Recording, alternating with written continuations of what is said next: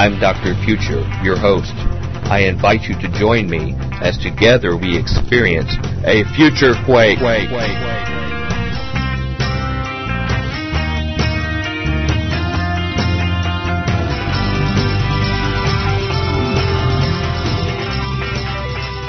Welcome to the Future Quake Show. I am Dr. Future. And I'm Tom, 0 degree nothing, Bionic. Oh, I think you're a little harsh on yourself there. Although in this case, I'm glad you're that specification. I don't think I'm being that harsh. Ladies and gentlemen, it's great to be back with you for another Future Quake Show. This week's going to be a little different.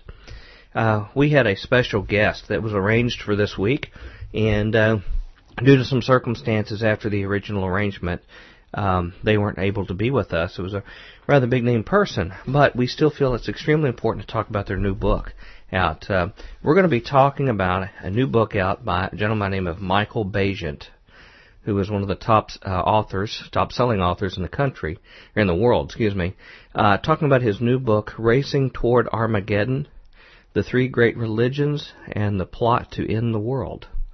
And we Not a book about NASCAR. No, it's not about NASCAR.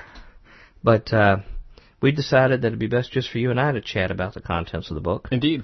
And you're going to find a lot of information in here that, as evangelical listeners, is going to be very frustrating and disconcerting to you, particularly if you get the book. Mm-hmm. But inadvertently, there are tucked in there some things that are maybe some accidental insightful comments that an outsider looking in the evangelical world gives us some food for thought. Mm-hmm.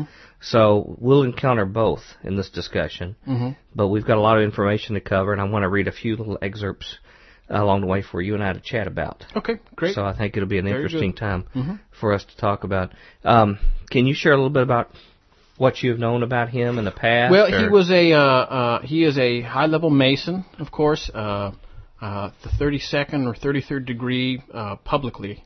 I don't know if he's ever admitted to being a 33rd degree Mason, but he's as far as I know, I think he's one of the highest levels in the world. Yeah. That's what I've come across, but I couldn't find a definitive. Yeah, one of his titles. He is the editor of Freemasonry Today. I was getting there since April 2000. Sorry, and Grand Officer of the United Grand Lodge of England. So I'd say that's pretty high. He's probably like 38 or something. Yeah, he was like double 96 over the moon. He also has a master's degree, interestingly enough, in mysticism. Yeah. I thought that was, not quite sure what that's about. Probably not a lot in our audience have that degree. No. He's also the trustee of the Canonbury Masonic Research Center. Mm-hmm. He's a native of Great Britain. But what would you say he's best known for? A book called Holy Blood, Holy Grail. Right. Holy Blood and Holy Grail. He also did a lecture series in the 70s trying to refute some of the claims of Jesus using documents that are not now available. Right. Yes. That's right. Well, now, this book, The Holy Blood and the Holy Grail, and he wrote that with a gentleman by the name of Lincoln and another gentleman by the name of Lee, I think their last names. Correct.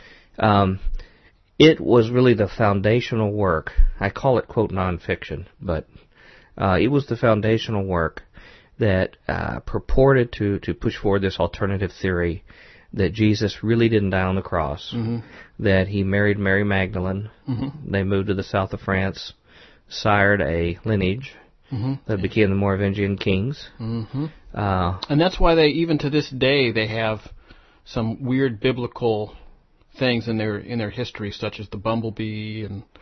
I mean, the history of the Merovingians, which is real, the history's real, is bizarre. It's just the significance of their whereabouts. But they also claimed, and anybody who's listened to the Da Vinci Code or watched it or read the books is familiar about these claims that the early Gospels that were Gnostic Gospels were the real thing, that really talked about God being within you, not an external God.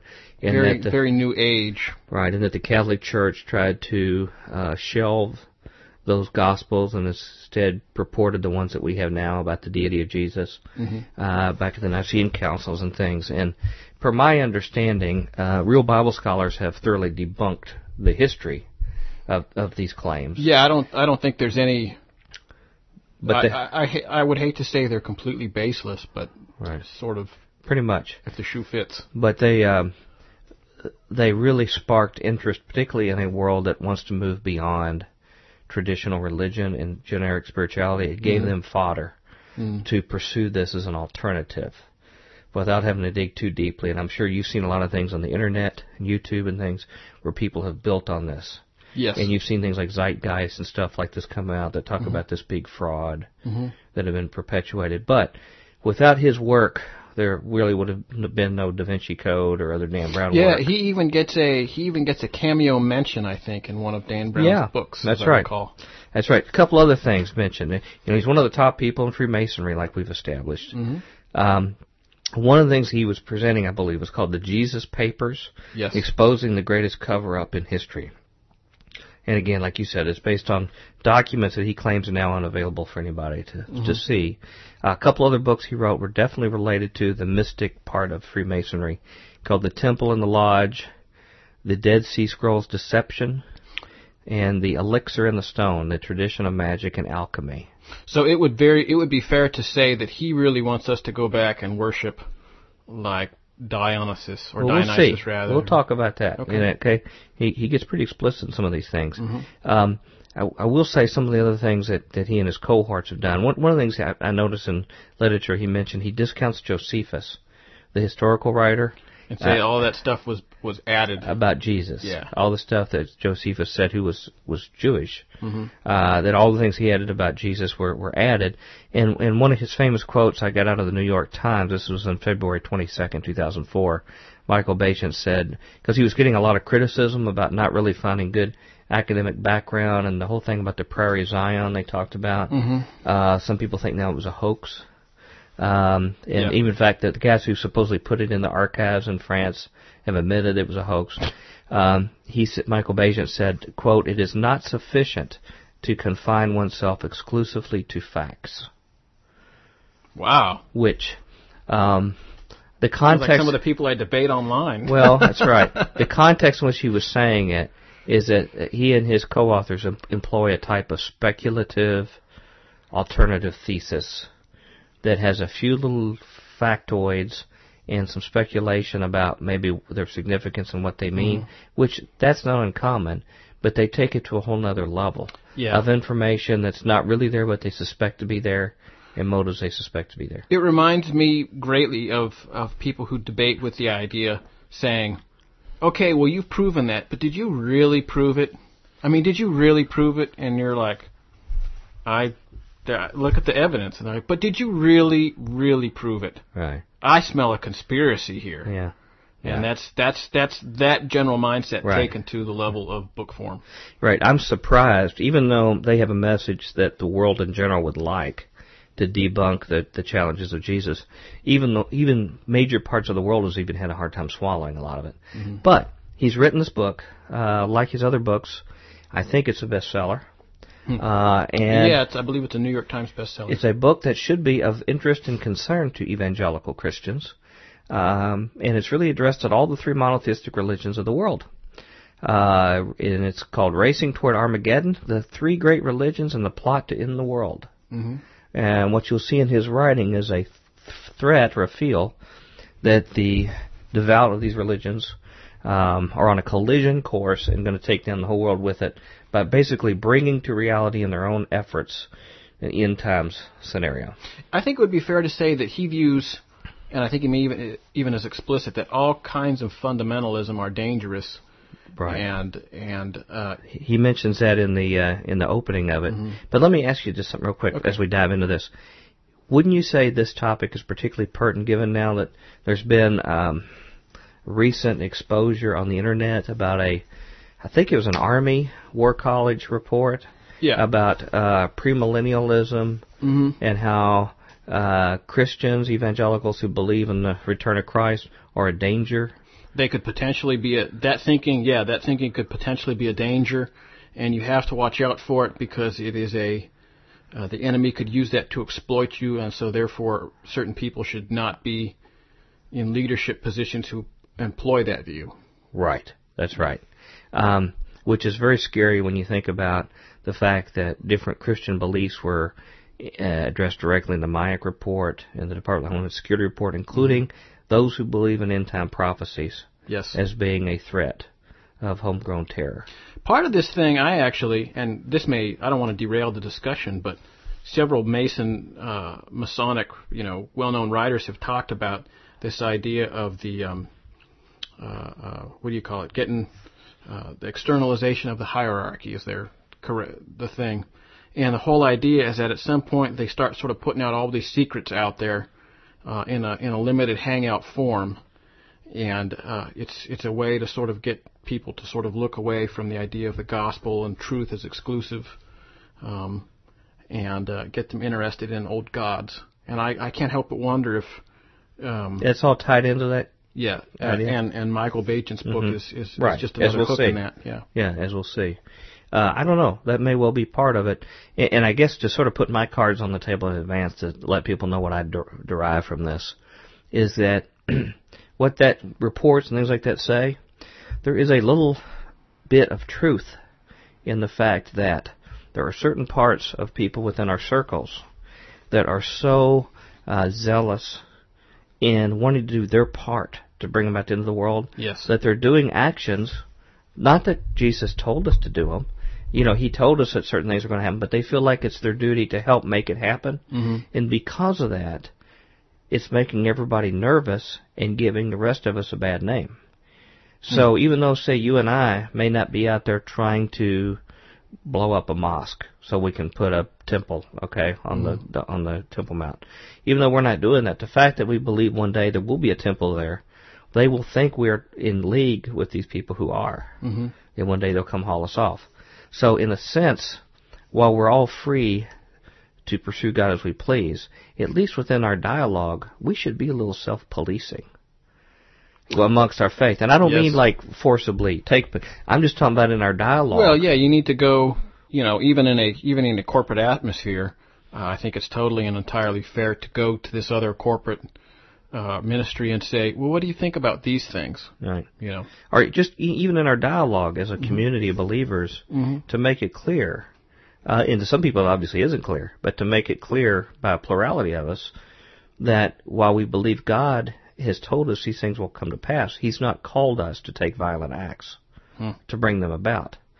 And I think that some of the believers in Islam have that same dilemma with theirs that are trying to bring back the imam. Yes. They have, but it's not all the Muslim people out there, but there are some that would really like to take actions to see his return, and they've got a sort of a similar dilemma. And in fact, even in Judaism, as we'll see, there's some actions that are similar to that too. So there's a very militant arm of those guys. Well, let's go into that here. Right. Let's dive in. Even before he gets on the bulk of the book, you referred to this on his forward. It's page XX. And we'll cite this. So if you get the book out there, you can sort of follow along later with some of these comments. He has a quote in there that he says, he just puts it out on the table early in the book. He says, fundamentalist religions are humanity's greatest enemy. That's a very interesting quote, because I would say that all religions say different things and make exclusive claims to truth. So to say that they're the greatest enemy means that either none of them are true, and therefore there's an atheistic.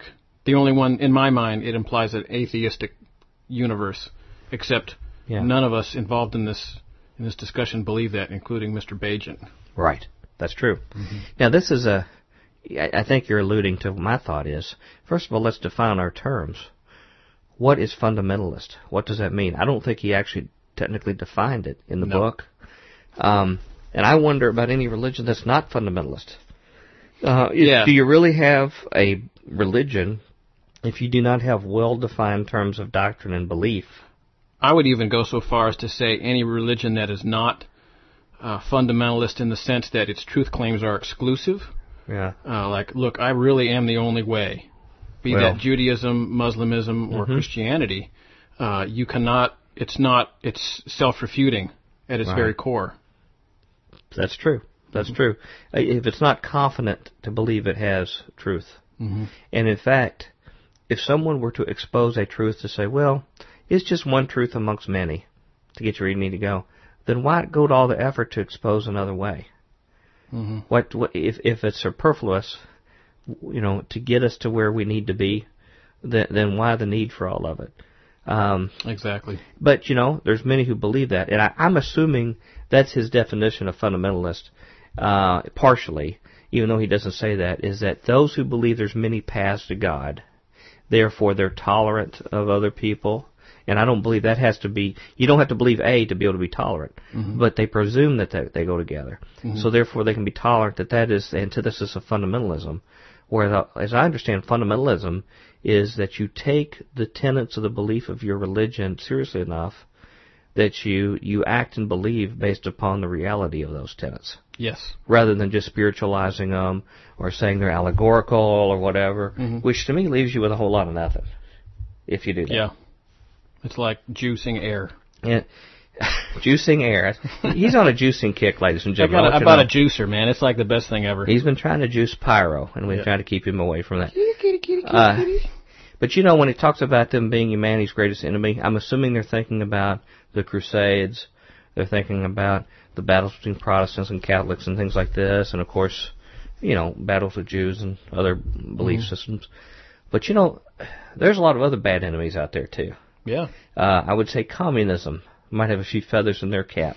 Well, sure, communism alone, the Nazis were socialists. Nazis did a pretty good number of people too. Stalin killed 41 million people from 1945 to 1953, I think.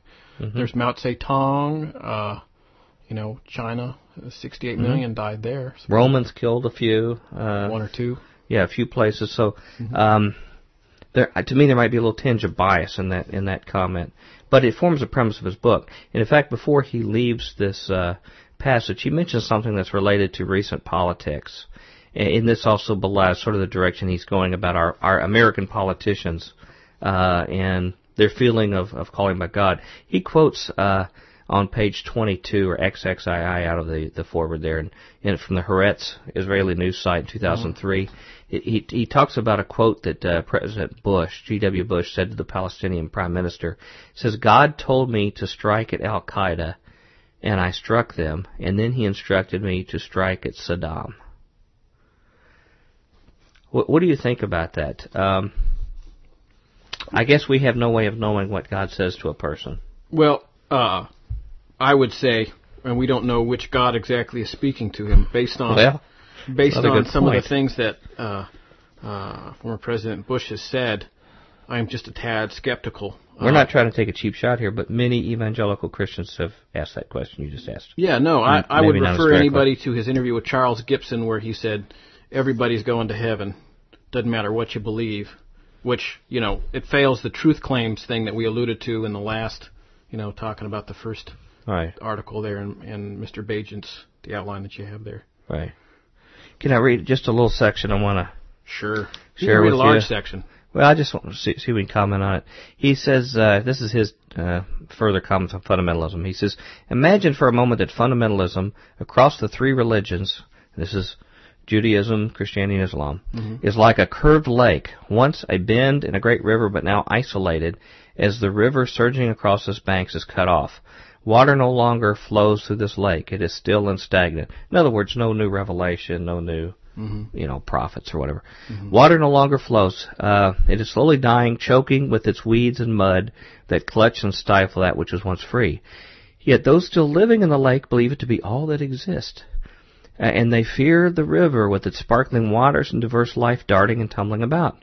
They think of the river as a breeding ground for evil, and so distrust the freedom it allows. Fundamentalist religious leaders want us to believe that their ways are the only ways, and that we are free, but free only to swim in the turbid lake water where long ago the spirit of life was cut off. We can no longer afford to be so indulgent toward their demands and their distorted visions. Time is short, perhaps almost run out. We have only two possibilities available to us. Drain the lake and fill it with earth, or dig a channel and reconnect it with the great river so the fresh and living water can once again flow, flushing the lake's darkness out to sea where it can dissolve and ultimately be renewed. Well, that the first part of that is obviously the original mindset of the lie of the serpent there in Genesis 3. Evil is not really evil. It's good. It's good. Evil is good. You don't understand. Evil is good. That is essentially what he's alluding to there. That's a very ancient. Very ancient. To me, it's a very new idea. It's a new age, very new age view, because if you go to new age conferences, the thing really there is anything goes.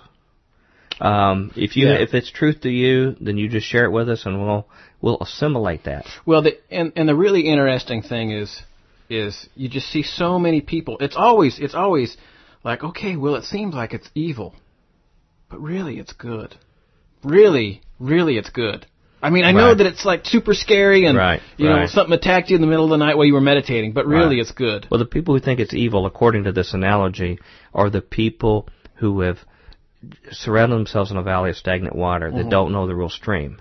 So what he pictures is a new age culture where there's constantly new revelation of people having experiential faith. You're constantly assimilating this new information, and they consider that a free flow. The fact that there's continuously new diverse ideas is somehow associated with the fact that it must be more truthful, rather than having an old set of information that's valid and still there. Well, that tends to invalidate any idea of of absolute truth again, you know.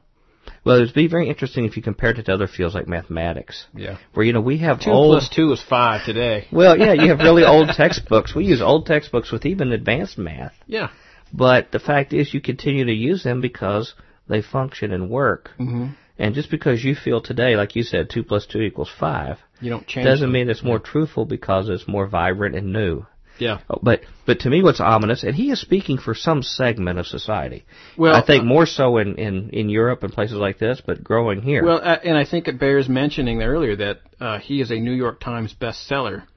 That's right. This is not something, you know, that was released. So it resonates with some segment of the public. Yeah, Yeah. He gives 2 possibilities. He says it's time to stop it. And their distorted vision. He says drain the lake and fill it with earth. And that's where I would say the new aggressive atheist movement is. Very interesting. Yeah. Is they're trying to fill it with earth and dam it up and say this is gone. In the stuff that I'm involved in, you see that very heavily as well. I'll have people comment about different things, saying you're nothing but a lower vibrational entity trying to hold me back. Yeah, I hate when people say that. It's a very. I could really go off the deep end on all this stuff, but suffice to say that it's not just. I don't think it's just his particular segment. It's the aggressive atheism, as well as even the New Age has become militant, maybe. Right, and that's what this is. Yeah. It's the antithesis of tolerance. Yes. We're not going to leave the ignorant lake people alone over there to believe in their crazy God. We're going to go over there and actively drain it out. Yep. Because even their existence is a threat to us. And then the other thing he says is to dig a channel and reconnect it with the great river. And I would say that is the infiltration of New Age teaching into the church. I was going to say. And other religions. The only person that stands in the way of that in the New Age channel is Constance Cumby. Yeah, I thought of her name too. Yeah. At least she's the one that says, hey, somebody's drilling through the dam. Yeah. You know? We may want to look at this. Yeah, somebody's put a pipe of sewage and dumping into our lake. The other fish are going, that's not really that bad. But this analogy really shows the 2 approaches they have. They have the new atheism approach to try to discredit the monotheistic religions and wipe us out, and they're doing it to Judaism and Islam too. Or they're using this deceptive approach of saying, well, we'll try to work you into New Age principles. We'll even use Christian or Jewish or Muslim terms. But we'll get that water flowing through there, and you won't even notice it. You clear Might your be a mind subterranean and you water. breathe in the Spirit, and then you clear out your mind and you breathe out the Spirit. I actually heard a pseudo-televangelist say I hope that. people don't just tune on our radio And like they hear for 5 that, minutes and they're like, turn off. this guy's a lunatic. I thought this was a Christian radio station. Yeah. No, that's almost a word for word quote I heard somebody saying about new forms of prayer, and this was on, a prominent Christian minister. Right. I think he was. I don't watch him on TV, so So they're actively getting that channel going through. Yeah. One other comment related to this. I know we're getting to the end of today. He mentioned on here, people who have only one God are always inclined to argue that theirs is best. Well, that's the whole idea of exclusive truth claims. And I guess that's pretty true. You're right. I mean, he inadvertently says the truth there is that Sure. Why have one God if you don't believe it's true. I don't know why that's controversial, but well, well, the fact is that he thinks that's profound. See, the thing is, here's what he extrapolates from this, I believe, is that he believes that if someone, first of all, is monotheistic, that they naturally will believe that theirs is true. It's a natural fact. Mm-hmm. But also contained in that is a danger that if you believe yours is the way, then you are probably going to use some kind of coercive means to threaten everyone else with that. Yeah. Because he proceeds in the rest of the book to give some examples of that. I don't think he mentions that there's too many tolerant people that are, quote, fundamentalist. Yeah. That no, that's all, protect the rights of others. That's all missed, unfortunately. And the question becomes, how many actions do we take to reinforce this view he's giving to other people? Yeah. Well, but I think you can throw that ball both ways. Just look at the Captain Morgan incident there in the 1800s, mm-hmm. where all those Masons descended on that guy and chopped him up into little pieces. Yeah. Yeah, that was not very tolerant, was it? A little bit intolerant. Yeah. Well, we'll mention this later, but one of the religions here at the end that gets a pass is Hinduism. They're not thrown into mm-hmm. being in this intolerant fundamentalist yet. There's been a number of Hindu incidents where they've gone and killed Christians. In recent years. A number. There's hundreds of thousands and of people. And I'm not saying that to trash all Hindus, okay? There's a lot of peace-loving Hindus. It's just that they're not miraculously apart from this. Mm-hmm. So, yep, we're up to the end of a day here. Yeah. We're going to get into some specifics about specific religions mm-hmm. and actions, and this might be eye-opening to some people, but we'll do it tomorrow. Yep. Right now, we need to let Merv tell you how to contact us at Future Quake. Future Quake radio broadcasts are archived at www.futurequake.com, suitable for downloading or streaming, as well as other show information. Email Dr. Future and Tom Bionic at drfuture@futurequake.com. That's DRFUTURE at futurequake.com. Tell us your name, city, and radio station or internet, and if we can use your name on air. Comments on the show's topics or guests, or suggestions for future show topics or guests are most welcome. Dr. Future and Tom will discuss selected emails each week during the radio broadcast. Okay. I know this thing, we don't cover very long, and it covers a lot, but I think it's a good discussion. Yeah, I feel like we just got on the topic. Well, we'll get along. Okay, all right. We'll get along. Ladies and gentlemen, this is a different kind of week. We hope you find it interesting. I think it could be important to know some of these things down the road, but we've got to say goodbye until the next segment tomorrow. But until then, we hope your future is always bright. Have a good day. Bye. Join us next time as we dare to experience another aftershock of a future quake.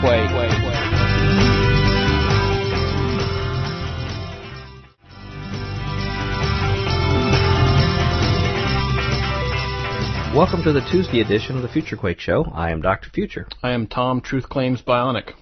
Truth Claims? Yeah. Is this foreshadowing or past shadowing? It could be. It could be an explanation of my metaphysical toolkit. Okay. Wouldn't have guessed that one. Ladies and gentlemen, it's great to be back with you.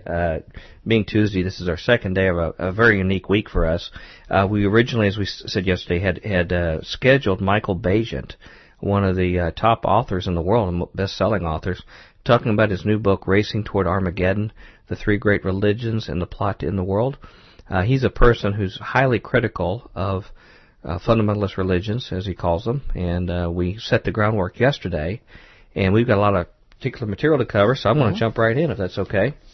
But I guess I didn't explain. He couldn't be with us. There was some mix-up. It originally was arranged and scheduled, and there was a mix-up with his publisher, and he has some health issues and things. So we had hoped for him to be here, but it gives us an opportunity to sort of focus on some of the content that you and I have reviewed in his book. Yes. We thought it was very important for our listeners to be aware of it, because it exposes the view of a lot of people in our society, particularly worldwide, and we need to be aware of it.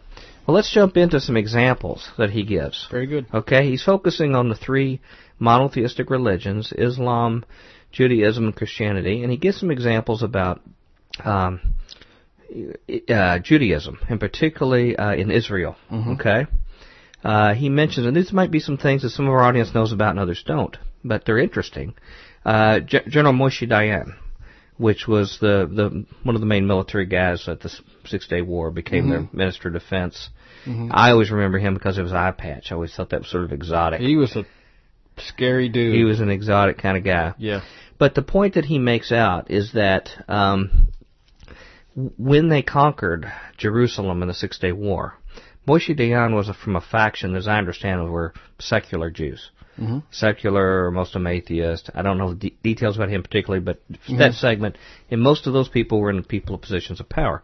It says that he fought the Orthodox rabbis that were part of the military group coming in up on the Temple Mount because they immediately wanted to put explosives. They wanted to blow up the mosque there. And so they could put a temple up there. And he stopped them. He threatened and he took them away. And in fact, after they briefly raised the flag, they took it back down. And you'll hear a lot of evangelical teachers say that was a disrespectful thing to God, that was supposed to be their land, and that God is sort of judging Israel because they didn't maintain it, hold it, and get rid of them. Well, that's lunacy. God, where does it say in the Bible that you need to erect a flag? The only poles that I see in the Old Testament, or even put a temple, aren't used to honor God. Well, that whole flag issue is another thing too. Yeah. Where originally, as I understand it, maybe I'm wrong. Our listeners can correct me.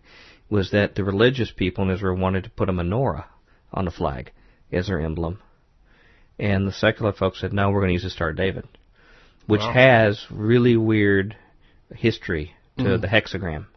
No, in some places it's viewed as an occult symbol. Well, yeah, it is definitely. It's one of the highest level occult symbols. Whether that's what they were thinking, I don't know. But people have made that point. Sound like a bunch of Canaanites. People made that point that it was called the Seal of Solomon. Yep. In the grimoires that were written about his supposed control over demons and the building of the temple. Well, this was something to try to keep the demons under control. Well, and there's actually lots of references to that, old references. Yeah, no, there are several famous books on magical items, and how to real magic, quote unquote. That I don't recommend that people have certain kinds of books, but if you have them and get rid of them immediately. Right. Right. Well, and we weren't. That's not what our intention was, to get into all that kind of stuff. But the thing that happened, and we're going to talk about this a little bit, it's a complex culture there in Israel. In Israel, like I said, you have a secular, atheistic group that really have the main positions of power, as I understand it. They're the main people that are still there doing it.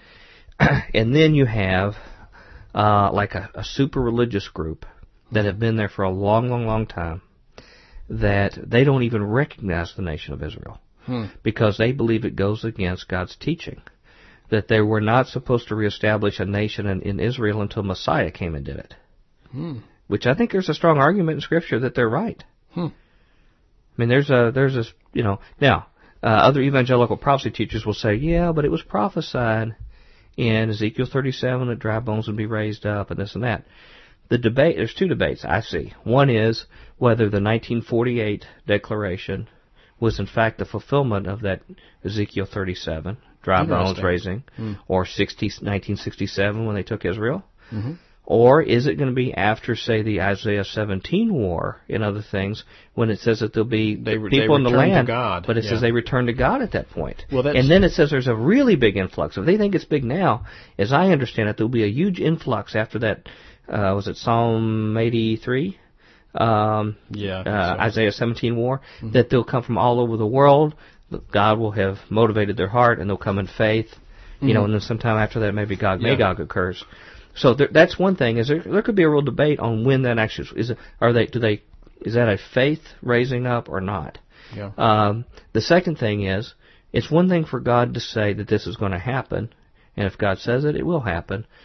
But whether Jews, Christians, whoever, are supposed to take physical actions in the world to try to bring those things about that God said. To try and fulfill prophecy by our own hand? Yeah, that's better said, what I was trying to say. Wow. That has some serious implications when you say it plainly like that, doesn't it? And you said it very plainly. Yeah. Because there are other things that are supposed to also happen in Scripture, like the Antichrist come about. Is there anything that would be benefited by helping bring the Antichrist about? Wouldn't think so. You wouldn't think so. Although I've heard some people on different talk shows call in and say that, they'd like some advice on how to speed up the return of Jesus. Although, right. I'm not going to comment. Right. I'm going to take that all back. Okay. A few examples he gives here. He says, talks about the Temple Institute, Rabbi Ariel that founded the Temple Institute, which I think is a place, if I'm correct, a lot of our evangelical tour groups take people through the Temple Institute to get them sort of fired up. Temple's going to be back here soon. Here's the priestly robes. Here's the stuff they got ready. Gets people all excited. I've been to a number of prophecy conferences where they'll have speakers that have been there and said, man, I've seen it all. They got it ready to go. We're just ready any second to have it. But this guy who founded it, this Rabbi Ariel, was also had another founder along with him, Rabbi Leor. And one of his quotes is he said, Arab terrorists captured should be used in medical experiments. It's interesting because I have a news story that might be... Yes, on Friday you're going to read a story that's consistent with that, right? Yes. Which is really heartbreaking when you think that the poor Jewish people were exposed to being subjects of medical experiments under the Nazis. Well, and the other interesting thing is, we know the CIA works with the Israeli security, but the CIA also works with the Palestinian security. That's not widely documented, but that's another one of my stories.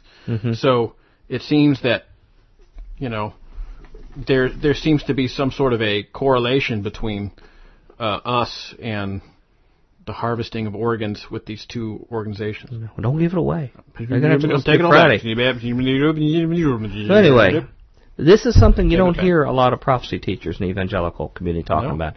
This Rabbi Ariel, who's again founder of the Temple Institute, also said, one of his quotes is that the term in the Ten Commandments, "Thou shalt not kill," refers only to killing another Jew. Any other killing is a different transgression. Oh, that idea is very entrenched in rabbinical Judaism. 700 in the 70s, they had this huge list, and I'm sorry, I'm getting off this topic here, but they had this huge list of people who were slumlords in New York, and most of them were rabbinical Jews, Orthodox Jews. And when asked about this, the typical comment was, well, it doesn't matter what we do to other people because they're not our people. You see, this gives ammunition to guys like Michael Baigent. Whether it's Jewish people saying it, Christians, Muslims. Yeah. Okay, he also said, the same rabbi, that Christians and Muslims were idol worshippers who by Jewish law were forbidden to live in Israel. However, we send the people they think they're idol worshippers who go over, look at his place, support the Temple Institute, and things like this. Rabbi Rickman of the Temple Institute, another one of the rabbis there, actually responded to a letter from a supportive fundamentalist Christian talking about Jesus, and I'll read this. It's on page 21. This is not going to be a total surprise to some of our listeners in prophecy, but I think when we hear these kind of things, we have to think long and hard about what Jesus calls us to do. Again, we're not debating that Scripture's, the prophecy is going to come true. Well, I think it's especially salient to look at Matthew 24. The disciples ask, what's it going to be like when you come back? And what did he say? Don't be deceived. Exactly. Don't be deceived. Exactly. Here's a comment Rabbi Rickman makes to a fundamentalist Christian talking about Jewish concept of Messiah. He'd been talking to him about Jesus. So here's what the rabbi says. Jews do not believe that the Messiah is a part of God or divine in any way, more than any other person. No indication of this can be found in the Old Testament, since this is not a Jewish concept. We do not accept the notion the Scripture, quote, foretells that God would robe himself in flesh. We believe that this idea is the very embodiment of idolatry, and we must give our lives to make a stand against it. The reason why Jews like myself do not accept Jesus as the Messiah is a very basic one.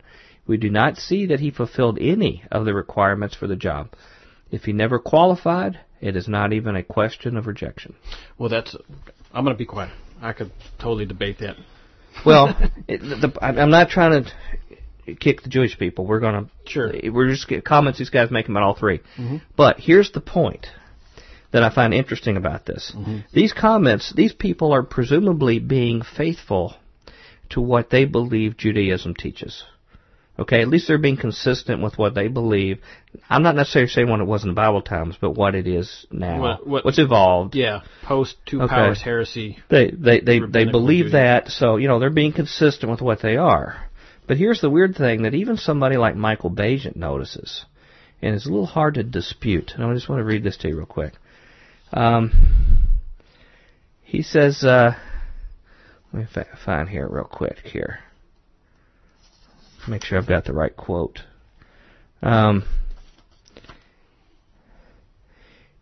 He says, to render the Mosaic law redundant is to negate all the learning of the rabbis and the value of everything that they believe and teach, which is what he just said. The only conclusion one can draw is that the continued acceptance of support from Christian fundamentalists by these Orthodox rabbis who wish to build the temple is an act of breathtaking cynicism. For the Christian fundamentalist groups to continue to give their support is an act of naivete equally breathtaking. He says what both groups are choosing to ignore is that the Christians are intent about converting all of the Jews to an acceptance in Christ as the Messiah at the end times. In the minds of these fundamentalist Christians, those Jews who do not accept this will unfortunately die. So it goes on from here, but the point is that he's making is that both groups are exploiting each other. They're being dishonest with each other. Yes. They have their own motives, and they're almost sort of in some kind of weird league. It's a symbiosis that is beneficial financially as well as for other reasons for both of them. You see this entrenchment of both a Judaic idea where they're making money off of these tourists, but they also put out this thing that says you cannot evangelize, you'll be thrown in jail and fined $5,000 or shekels, 5,000 shekels or whatever. And these other major ministries are only too happy to comply and jump on this bandwagon of militarism, which is, I think, outside the mandate of militaristic self-defense. I think you and I would agree that as evangelical Christians, we believe we are called, the reason we're left in this world, is to share the good news about Jesus Christ, make disciples, spread the good news. That's the reason why we're here. And what is formed is a league with a group of people who will to your face say, we reject your Messiah. Now, we hope that one day, we know the Bible says there'll be a remnant that will accept Messiah. They will accept Messiah regardless of what we do. They will accept it when the Lord has put them through the crucible of challenge and they look up and call in desperation to their Messiah. That will happen no matter what we do. But it will only be a small remnant of those people according to the Bible record. But what we're doing is we're using each other, whereas evangelicals are saying we're going to form a partnership with these people because we think somehow we could make things happen. God needs our help to bring about the end times, and He may have a day in the future He wants, but we'd like to make it quicker. Now, the Bible suggests that we say, even so, come Lord Jesus. We are to anxiously wait His appearing. That does not say we're supposed to go get involved and engaged to bring it a little quicker than what He planned. We're not supposed to reach over to the machine and try and turn the knob up. Exactly. Exactly. But what they're doing is saying, we're going to exploit people who are outside of faith to do God's will. We're going to use these people for our purpose to do His will. The people on the other side know that. They know that's going on, but they say, look, we could use their money. We use the tourism money. They feed us a lot. We'll go speak at the Christian conferences. We'll go make the Christians feel good, but we'll get their money. We'll go meet our agenda. We have no intentions of supporting Christ or even letting Christianity grow in our own country. But hey, the money's good. Now, I know that's very inflammatory talk, but that's how it's perceived outside our myopic view. Well, and I don't think there's anything that is untrue about that, however you may feel about it.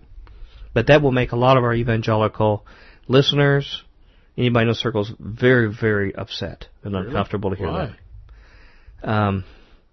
Because that's sort of sacred kind of thing, that relationship. Particularly those who, if you go to prophecy conferences, those who are in we have a lot of prophecy buffs that listen to our show. We cover a lot of prophecy topics. But that is a fundamental premise of most of these conferences, is that relationship is essentially important in that we help these people that we're just quoting. Well, yeah, but I think there's several fundamental flaws in logic there. One of which that occurs most obviously to me is that you can still support your children even when they do wrong, but it doesn't mean that you encourage them to continue to do wrong. Right. And I have several lines of thinking going on with as a Christian, my relationship to God's people. But one of the things that I think is fairly obvious is that if they're doing bad things, you're not supposed to turn a blind eye to it. And it's certainly not enable it. Yes. And that appears to be what's going on. So it sounds strange to me that is an inflammatory statement. Yeah. But it will be. These two actions are symbiotic, and but somehow we're not supposed to speak about it except in so much as to gloss it over with some gold paint. Mm-hmm. But I think it's worthy of pondering for us to ponder about. Are we about really doing what we're doing? And I want to make sure it's clear with our listeners, it has nothing to do with the fact we think God is going to redeem a remnant of the people of the Jewish faith as a nation. That's understood in Scripture. Mm-hmm.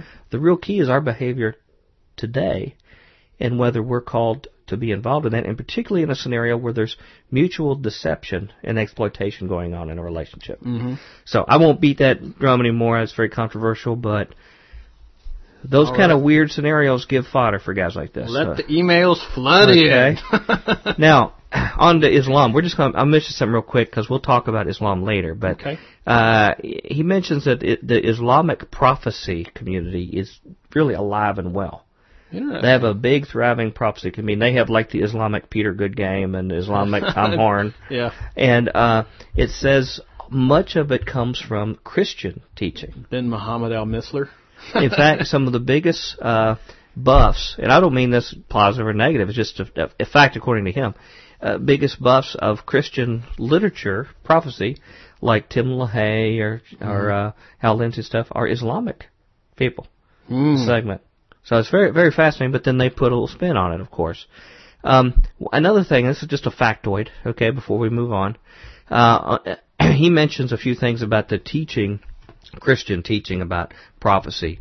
And I want to skip through that part because our community here on the radio pretty much knows what Christians teach about prophecy. So we don't have to really beat the dead horse on this. Yeah. One thing he mentioned that I never heard of, that Jerry Jenkins, who co-authored the Left Behind series with Tim LaHaye. Yeah, I knew I recognized that name. He mentioned in there that, there's an army of 200 million that's raised up in Revelation that goes and kills a third of the earth. Mm-hmm. He said that they recognized that although many people teach that to be the Chinese army, that it's really a logistical impossibility to do it, and they believe that is a demon army. Interesting. Now, I have not read the Left Behind series, so I don't know. But I thought that was a surprise to me, because that is very much like what you would hear some of our authors say. Future Quake authors? Well, like, an army of Nephilim or spiritual beings. Yeah. That would come out of the abyss rather than being, if you read the old prophecy books like Hal Lindsey and stuff, all of these things are sort of converted over into human things. Like when they say, well, locusts flying over helicopters with missiles, or this army, that must mean that the I think they call it anthropomorphizing. This must be the Chinese army, but they actually came forward and said they recognized these had to be demonic creatures. So that's a little aside I thought was very, very interesting. That is a very, very interesting aside. Okay. The part we're going to skip here, and this is the part that probably when you read this you'd get most frustrated reading if you went through this far. I'll tell you what, I had to walk around the block about every 10 pages. Yeah, because just the height of cynicism about belief. But basically what he does in the book is the same thing that our listeners would find when they watch a History Channel documentary about some kind of prophecy topic or the devil, where they bring in a bunch of liberal theologians, and they'll say, well, when they mean Satan, they just mean a great spirit of anger or evil. a spirit of no, there's no evil, but just anger and just really, negative actions with people and stuff like that. A lot of negative karma flying around at that time, man. Because he talks about Revelation and the Revelation of John and things like this he had a certain political context and he wanted to send a message to Rome that he really didn't like them, so he sort of faked it. Now, this is taught in a lot of our seminaries. A lot of our seminary teaches that books like Revelation and others were not meant to simulate activities that really happen in the future. They were meant to be metaphors of political struggles. So that's taught in our own churches. But he had that, and that was an extremely frustrating thing. But back to some interesting material here. He gives some examples about some Christian people who are really big into taking what we generally believe and putting feet on it in terms of in the political sphere or even a military sphere. And one of the gentlemen he talks about at length is a very interesting gentleman. His name's Lieutenant General William Boykin. We could get into old General Boykin. He's a very popular guy in a lot of evangelical circles. Unabashed Christian beliefs. He served as the Deputy Undersecretary of Intelligence. He speaks at a lot of churches. In fact, he got in trouble for giving some pretty strong religious talks while he was in uniform. Wow. Was sort of with the guy, never really said, hey, this is my personal view, not the position of the military, which is what got him in problem. One of his quotes, he was talking about President Bush. And he said, talking about Bush, God put him there to lead not only this nation, but to lead the world. I would refer back to my earlier claim of, well, what God exactly are we talking about? Well, yeah. I'll bet that's going to get a lot of emails. I'm certain he would say, the God of. I am sure. I'm sure he would say that. But he saw Bush as being called by God to lead the entire world. And that's a very interesting thought, given the time that we've had to look in hindsight at the experience of those years. He said, and he told this audience while he was a military member, he said, we were fighting Satan. That's in the particular military actions we were taking, okay? Particular military actions. He didn't mention we were necessarily fighting Al-Qaeda or somebody different religion or belief. We were fighting Satan, who wants to destroy this nation. He has a very interesting background. He was involved in just about every Delta Force operation of any consequence. Yeah, he's not a dude you'd want to go all the major confrontations. He was some part of it. They were newsmaking. Wallet or something. He also was an advisor for the Branch Davidian assault. I found that very interesting as well. He was the one who, that led to him going in there with the flamethrower thing and the fire and. Man, the only thing that he hasn't done is trained the Soviet secret police in Iran. Oh, wait, that was Schwarzkopf. Schwarzkopf's dad that did the secret police. Yeah. But he also was involved in taking the Camp X-ray techniques to Abu Ghraib. Now, this information I'm sharing with you is not from Michael Baigent. This is from another source that didn't come across as having a bone to pick with him. Credible just source. Sort of just saying, here's his resume. He was involved in the kind of activities, the enhanced interrogations at Abu Ghraib. I like that word, enhanced interrogations. Yeah, I'm trying to find a euphemism there, sort of like terminating pregnancy. But he brought those techniques there from Camp X-ray, which is very interesting to have a guy who's teaching those kind of things like we saw in Abu Ghraib teaching in our churches. It'd be interesting to see what his background would be with our with last week's guest, Colin Ross's research. Maybe showed up in any of the biscuit teams or anything. That's right. And then it says he took these interrogation techniques to the rest of Guantanamo Bay. He also was involved, according to Seymour Hersh, another writer, with Rumsfeld had him in a special access program where he did sort of the bidding and responded directly to Rumsfeld on, we're fighting on things like... Oh, yeah, the private, his private assassin squad. Right. Yeah. And as a member of the military, one of his quotes in the Baptist church was, he says, we've come here to recruit you to be warriors in God's kingdom. And just the last couple points here, he said, Osama bin Laden and Saddam Hussein can only be defeated if we come against them in the name of Jesus. That's odd. But he's gone forward to taking this training he used in Delta Force and having sessions at Fort Bragg for church pastors having these meetings. He calls them faith force multipliers. Delta Pastor! So they're using the same techniques. They use these kind of things and finding a way to spiritualize them. So we'll leave it at that. I know we got a break. Spiritual combat. Just mull that over, ladies and gentlemen. But here's Merv to tell you how to contact us at Future Quake. Future Quake radio broadcasts are archived at www.futurequake.com, suitable for downloading or streaming, as well as other show information. Email Dr. Future and Tom Bionic at drfuture@futurequake.com.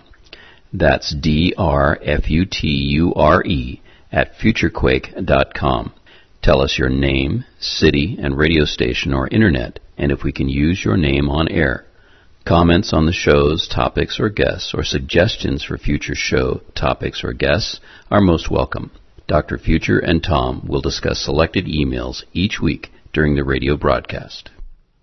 Okay, we got enough mess for today. I'm sure glad that I don't respond to every email and that you do. Yeah, thanks. This is going to pretty much take up all of your time. Maybe the last show. Yeah. Ladies and gentlemen, please come back for tomorrow. Be more interesting information. Until then, we hope your future is always bright. Have a good day. Bye-bye. Shalom.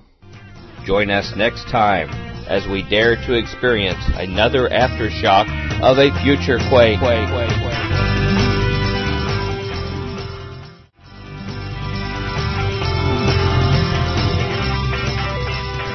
Welcome to the Wednesday edition of the Future Quake Show. I am Dr. Future. And I am Tom. I can't wait to get into this stuff. Bionic. Yeah, it's been sort of an intense week already, hasn't it? We're only halfway through. Yeah. In fact, we don't even have a guest this week. That's what's more amazing. We could blame it on the guest if they were here. Mm-hmm. We originally were scheduled to have Michael Baigent, one of the biggest selling authors in the world. Mm-hmm. Basically writes different worldview of history than what we consider the Christian view. But he's got a book out called Racing Toward Armageddon, The Three Great Religions and the Plot to End the World. Talking about these three monotheistic religions that are trying to really push and promote and bring to come to pass the end of the world. Mm-hmm. And we've been reviewing it, really disagreed with the overwhelming majority of what he has to say. Mm-hmm. But he's had a few interesting insights of things that other evangelical writers are maybe scared or too ignorant to point out. Well, and I think that's an important point to make. You know, Mm-hmm. we do disagree with the majority of the book, but there's enough material that... And the points we're raising, we're not saying necessarily they're the final word, but there's some food for thought. Sure. We encourage people to take even some of the audacious things that we say here, just mull it over a little bit. You know? Mm-hmm. I'm sure we'll hear about it. We talked... You don't say. We talked... we left off talking about... There's things said about Judaism, and now we're in the middle of Christianity, and some points the author makes. And he mentions about... He's really getting into the side of Christianity, of evangelical world, where they really take physical action, politically and otherwise, military-wise, to bring about the kind of events God says are going to happen anyway at the end of the world, when they take action. And the next segment, he talks about, there's a theologian, Jim Wallace. He says progressive Christian. I'm assuming that means he's probably a little left of center. Mm-hmm. Okay? Don't know much about him. Okay. But he had some interesting comments here. He says, progressive Christian theologian Jim Wallace, who once enjoyed close access to Bush, has noted this apparent confusion between the divine mission of Jesus and the mission of the United States. He, too, is concerned over the blurring of the lines. He asked a blunt question, one with a very significant and far-reaching implication. Is the theology of George W. Bush truly Christian? Does it take a global view of God's world, asked Wallace, or does it just assert the newest incarnation of American nationalism in an update of Manifest Destiny? I totally agree. And Manifest Destiny was this doctrine we had that we were meant to conquer the continent. No, I think that is a very legitimate question. I think so, too. Yeah. Wallace describes a particular example that worried him. In the 2003 State of the Union speech, when Bush, speaking of the problems faced by the United States, related, "The need is great, yet there's power, wonder-working power, in the goodness and idealism and faith of the American people." Now, those words mean a lot to me. I don't know from your background, because I've sung those words a lot in church. But the version of them where There's power, wonder-working power in the blood of the Lamb. Yeah. Uh-huh. Well, and that's for people, of a certain generation or background. I've heard that song before. Those are powerful words, but they've been co-opted for taking it away from God and taking it to about the actions of America. Okay, he says, Wallace explains that this line comes from an old gospel hymn, but points out that the meaning has been distorted. The hymn states there's power, wonder-working power in the blood of the Lamb, meaning the power of Jesus. Wallace comments, the evangelical hymn is about the power of Christ and salvation, not the power of the American people. It is a complete misuse. The resulting theology is more an American civil religion than Christian faith. And Wallace concludes, to continue to confuse the roles of God and the church with those of the American nation, as George Bush seems to do repeatedly, is a serious theological error that some might say borders on idolatry or blasphemy. And to be fair, he's not the only one that does this. I've heard George W. Bush do it a number of times where he's taken a Christian phrase and spun it to be about Americanism, but so has Obama. There's been cases where Obama has used certain terminology like that, and if I remember right, I believe even Hillary Clinton.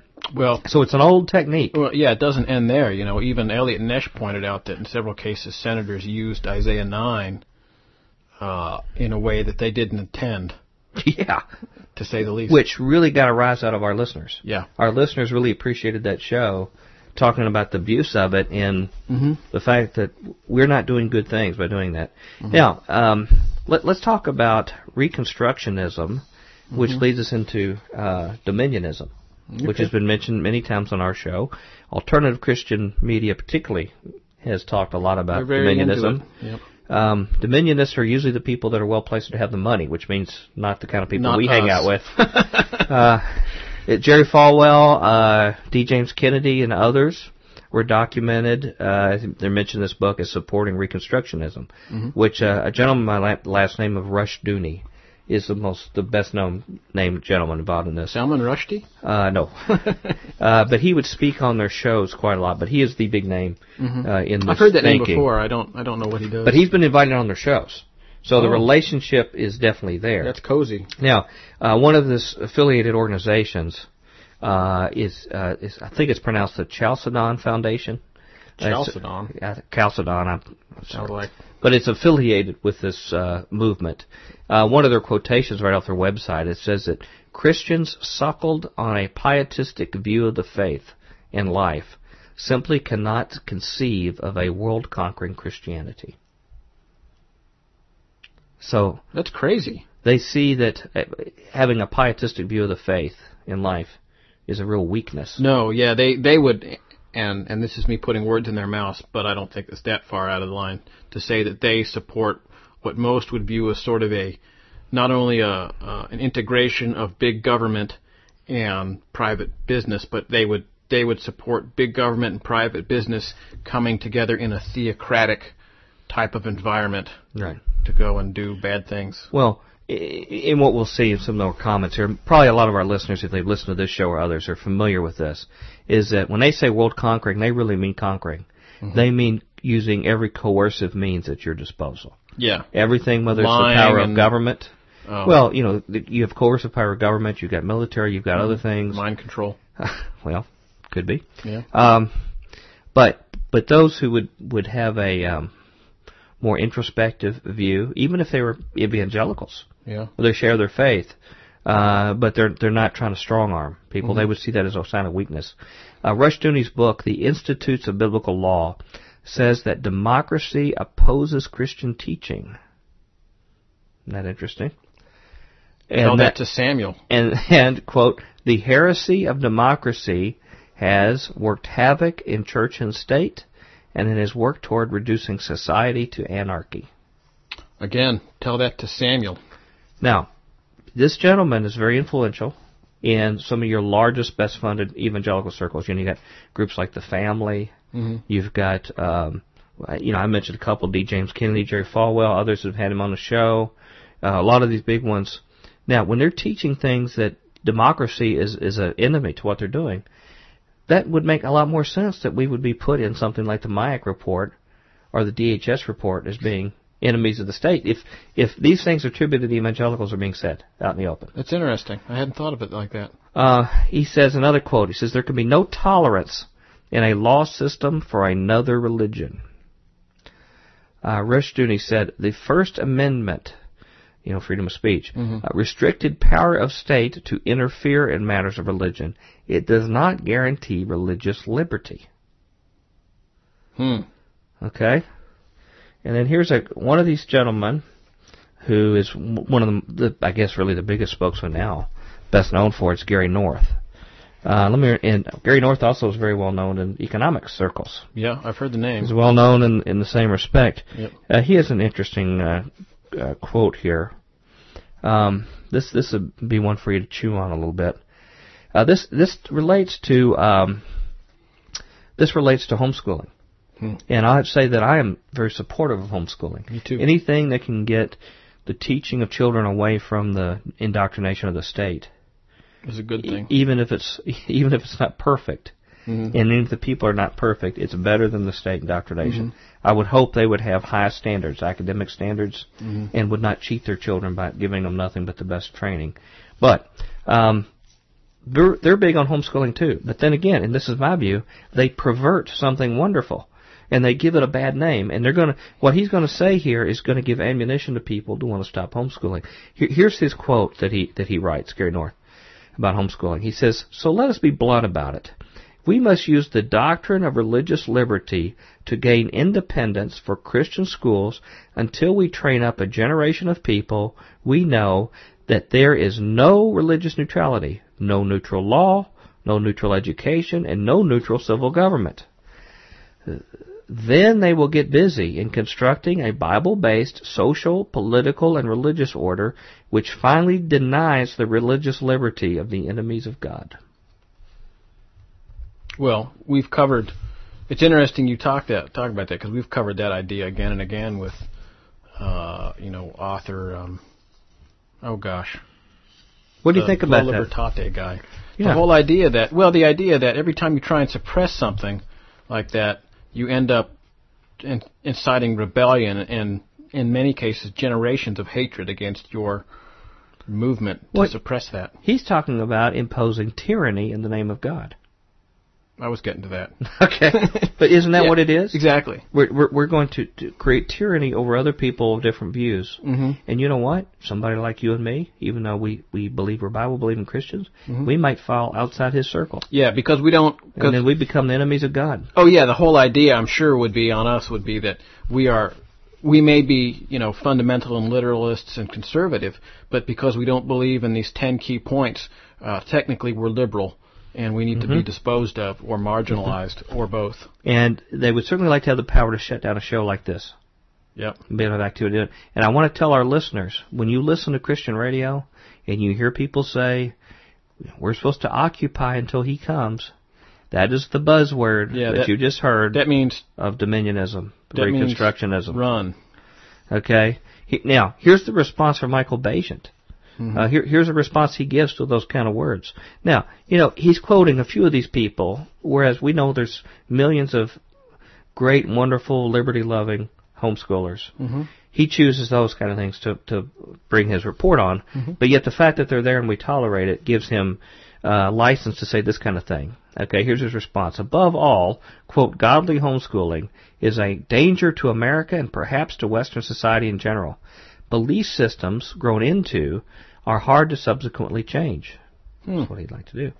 Many Islamic terrorists were educated as young children in the madrasa system. All they know is the Quran and Sharia law. Are we to have Christian terrorists in the future, just as we have Islamic ones now?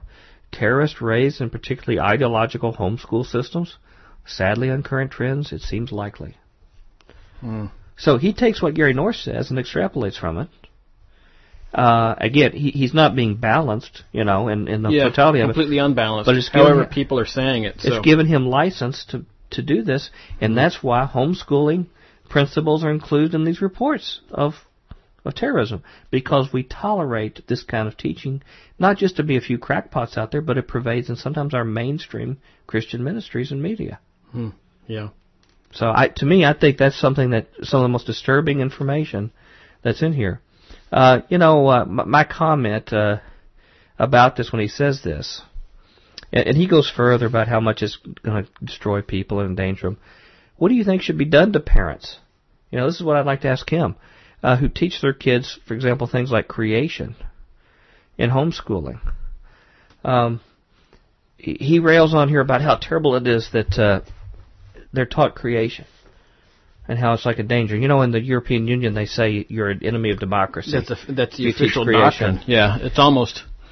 But when you teach that you want to be coercive through this teaching technique to raise people who are going to be tyranny over other people, that's going to be the backlash you get. Mm-hmm. Is that kind of thing. Now, they might do it anyway without it, but he gives them, again, license for it. And he says, Michael Baigent says, that people who homeschool and do this kind of thing like teaching creation science have a, quote, misguided interpretation of freedom and tolerance and are committing intellectual and spiritual pedophilia. I don't think I really like this choice of words. Well, he is speaking for people in positions of power in parts of the world. Well, to some extent, I also think he's. But if you look at the European Union, for example, mm-hmm. that would be, I think, pretty much sum up how they view it. Sure. And that's why they outlaw homeschooling. Maybe. I don't know. Okay. And what I'd like to know, and see your thought on this, does the state really have a better record of teaching youth? No, it does not. In a safe way. And I'll give you some examples of the most widespread ones that have certainly taught a lot more kids in homeschooling. Stalinism. Schools for children under Stalinism or Chairman Mao. Well, there's been numerous studies that have shown that, and they don't like to put these out in public, but there's been numerous studies that have shown that homeschooling kids on average score like hugely higher on IQ tests and stuff, like 5-10 points. Mm-hmm. Right. Right. Now, I have seen some that I've met that I think sort of shortchange on some aspects, like on math and science and things like that, stuff that people think's hard stuff. Well, I think the parents aren't into that, so it's difficult to try and teach a kid something you don't know. But we as a church body need to make provision for that. Sure. There are some associations of homeschooling where they try to get people there to do it, but, not everybody can be a minister, although we need ministers. Not everybody can be in the humanities, although we need people there. We need people in law. In engineering and law and medicine. Math. Doing taxes, whatever. Yep. We need sitting on the couch eating potato chips. Well, we're creating a lot of those too. Don't worry, we got that one covered. There's no shortage. That's right. Yeah. That's right. Now, he talks about some things, and I would need to verify this. I'll just say it. He says in his book, Sarah Palin. He mentioned her a little bit. Everybody likes to sort of kick Sarah Palin a little bit, Yeah. He mentions that her church, both the one she used to attend and Wasilla and her new one now, is part of something called the Apostolic Reformation, which was something that was actually condemned by the Assemblies of God in 1949 and 2000. I think they were sort of pushed out. And according to him, and again, if anybody of our listeners have information, maybe we could look this up, part of their belief is they believe in working for a theocratic government. According to him, he says they believe that Jesus cannot return until they have conquered the world. Yeah, there's a lot of people that have that view in the morass of Christendom out there. Yeah. And it's very unfortunate and But sad. she may be a presidential candidate. So, in 2012. It's true. So, and I don't know if she really believes it or not, but that'd be a good thing for some of us to find out.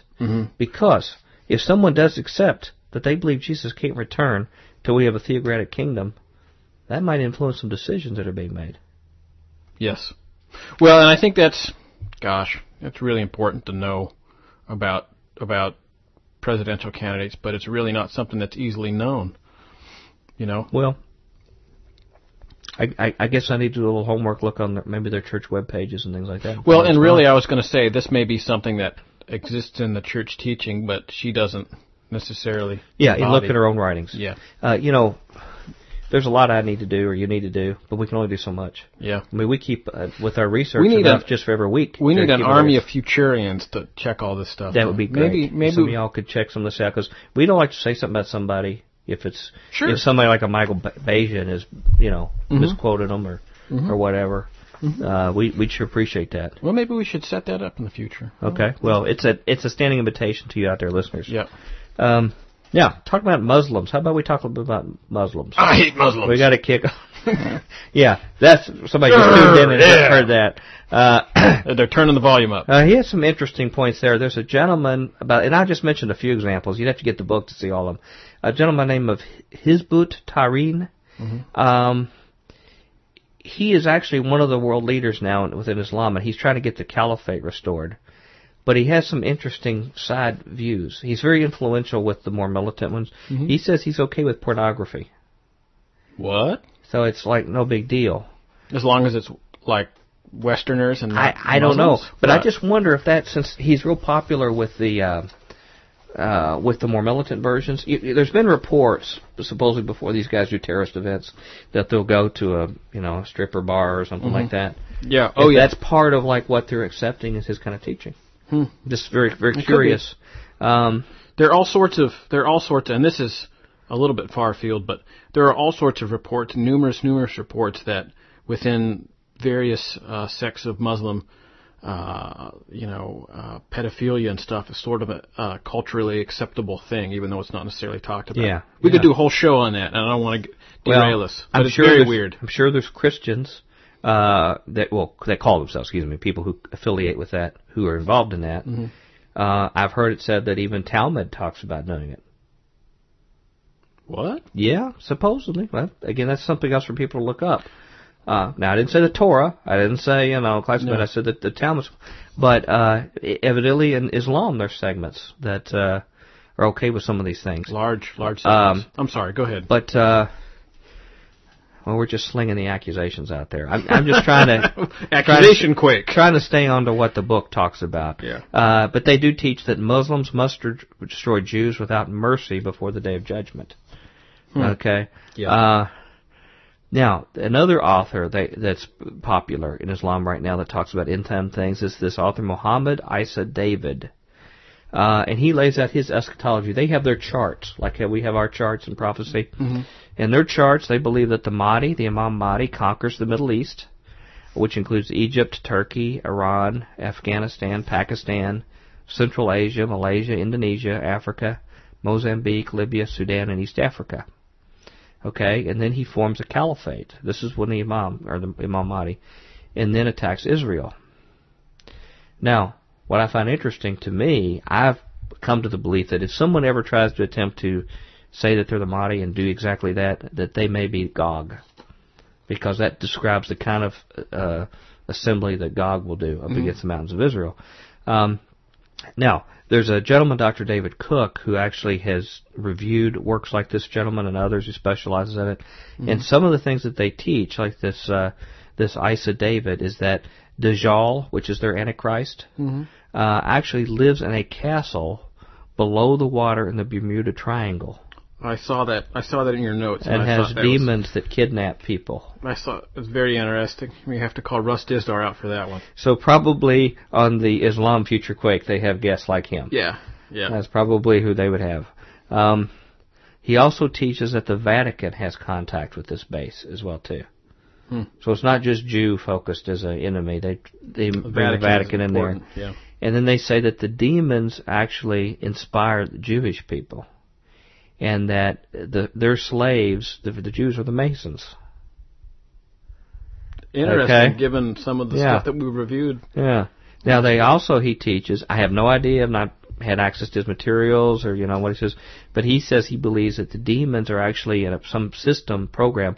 Demons are infesting children taken below the Temple Mount. That's an interesting... I'll be quiet because I know what you're going to say next. Hey, I've already been told I talk over the guests, so you need to... Can't you be more like Terry Gross? No, you need to speak more. One of the things that we've talked about here is the fact that there's been reports by very credible witnesses that there is in fact a room under the Temple Mount that is a Masonic temple. Right. So, and you have studied much. We've talked about it on the show. Russ Dizdar, others, about actions where people have taken children, done traumatic events to them, like satanic ritual abuse, to have demonic infiltration, and multiple personalities, right? Yes. I have no idea if this person's just making it up or if somehow they're privy to information. That's one thing that might be part of it. That's one thing I wondered about when we were doing Russ's show. What would be the prevalence outside of our cultural paradigm? Does this exist in Persian, Muslim, Africa? This suggests that may be a worthy area of study. Yeah, I don't know how on earth you'd start that. To look at that. He also mentions that another author in the prophecy circles there in Islam, Hisham Abid al-Hamid, says that they believe UFOs are piloted by demons. Which is interesting in their studies that they would come to a similar conclusion. I would say that there's a great cause for interest there, especially given, Hamid may be the Muslim Guy Malone, for all I know. I don't know if they have their Ancient of Days conference. It would be interesting to see how, in fact, they cut those two lines, because I think they have a third class of spiritual entity that aren't necessarily malevolent. That you can speak to them and it's a neutral ground. Right. Yeah. Muslims actually, they according to these authors, believe that the Freemasons are actually against them, and that they're working against them, which is interesting because a point we'll make at the end of our talking is a unique role Freemasons have with all three of these religions. Now, one other curious thing, it might be a surprise to some of our listeners like it was me, is that the Muslim apocalyptic authors in general in their community speak very, very well of Christian end-time authors. They're very popular. In fact, they mentioned it here in one of the pages here, just share quickly with you. Some of the ones that they really like. It says, in fact, Jerry Falwell's writings, as David Cook explains, are popular amongst Muslim apocalyptic writers. And he is frequently cited as an authority who knows something about the end of the world. It all has the feel of an incestuous relationship. That's Michael Baigent's commentary. It says others who receive a mention in Islamic sources are Caspar Weinberger, Jimmy Swaggart, Jim Baker, Pat Robertson, Oral Roberts, Kenneth Copeland, Richard DeHaan, Billy Graham, and surprisingly the Schofield Bible. How interesting. Isn't that interesting? Yeah. I don't know what to make of that other than it's just an interesting surprise Factoid. Information. Yeah. I think we need to stop right now because we're coming around the corner to third base. Speaking we're of going to interesting summarize information, let's bring Merv in. Yeah. From the underground base below the Bermuda Triangle, Merv, would you come tell our listeners how to contact us here at Future Quake? Future Quake radio broadcasts are archived at www.futurequake.com, suitable for downloading or streaming, as well as other show information. Email Dr. Future and Tom Bionic at drfuture@futurequake.com. That's drfuture@futurequake.com. Tell us your name, city, and radio station or internet, and if we can use your name on air. Comments on the show's topics or guests, or suggestions for future show topics or guests are most welcome. Dr. Future and Tom will discuss selected emails each week during the radio broadcast. Okay. That's better from the Masonic Temple under the Temple Mount. Yeah, that's true, too. I hate when he comes from there. Yeah. Were we a hair less controversial than Tuesday on this one? Wow. I'm glad you answered the emails, the bulk of them. Yeah. Ladies and gentlemen, we're just trying to comment on this book. You may want to expand the storage capacity of your email. A lot of people are reading this book. A lot of people, it influences them. They take the information carte blanche. We thought it was important that you knew, whether we got Mr. Baigent on or not. Get some interesting food for thought. Some of y'all may disagree with us, and, if so be it. But till then, we'll hear back from you. We got one more segment to do. And until then, we hope your future is always bright. Have a good day. Yeah. Join us next time as we dare to experience another aftershock of a future quake.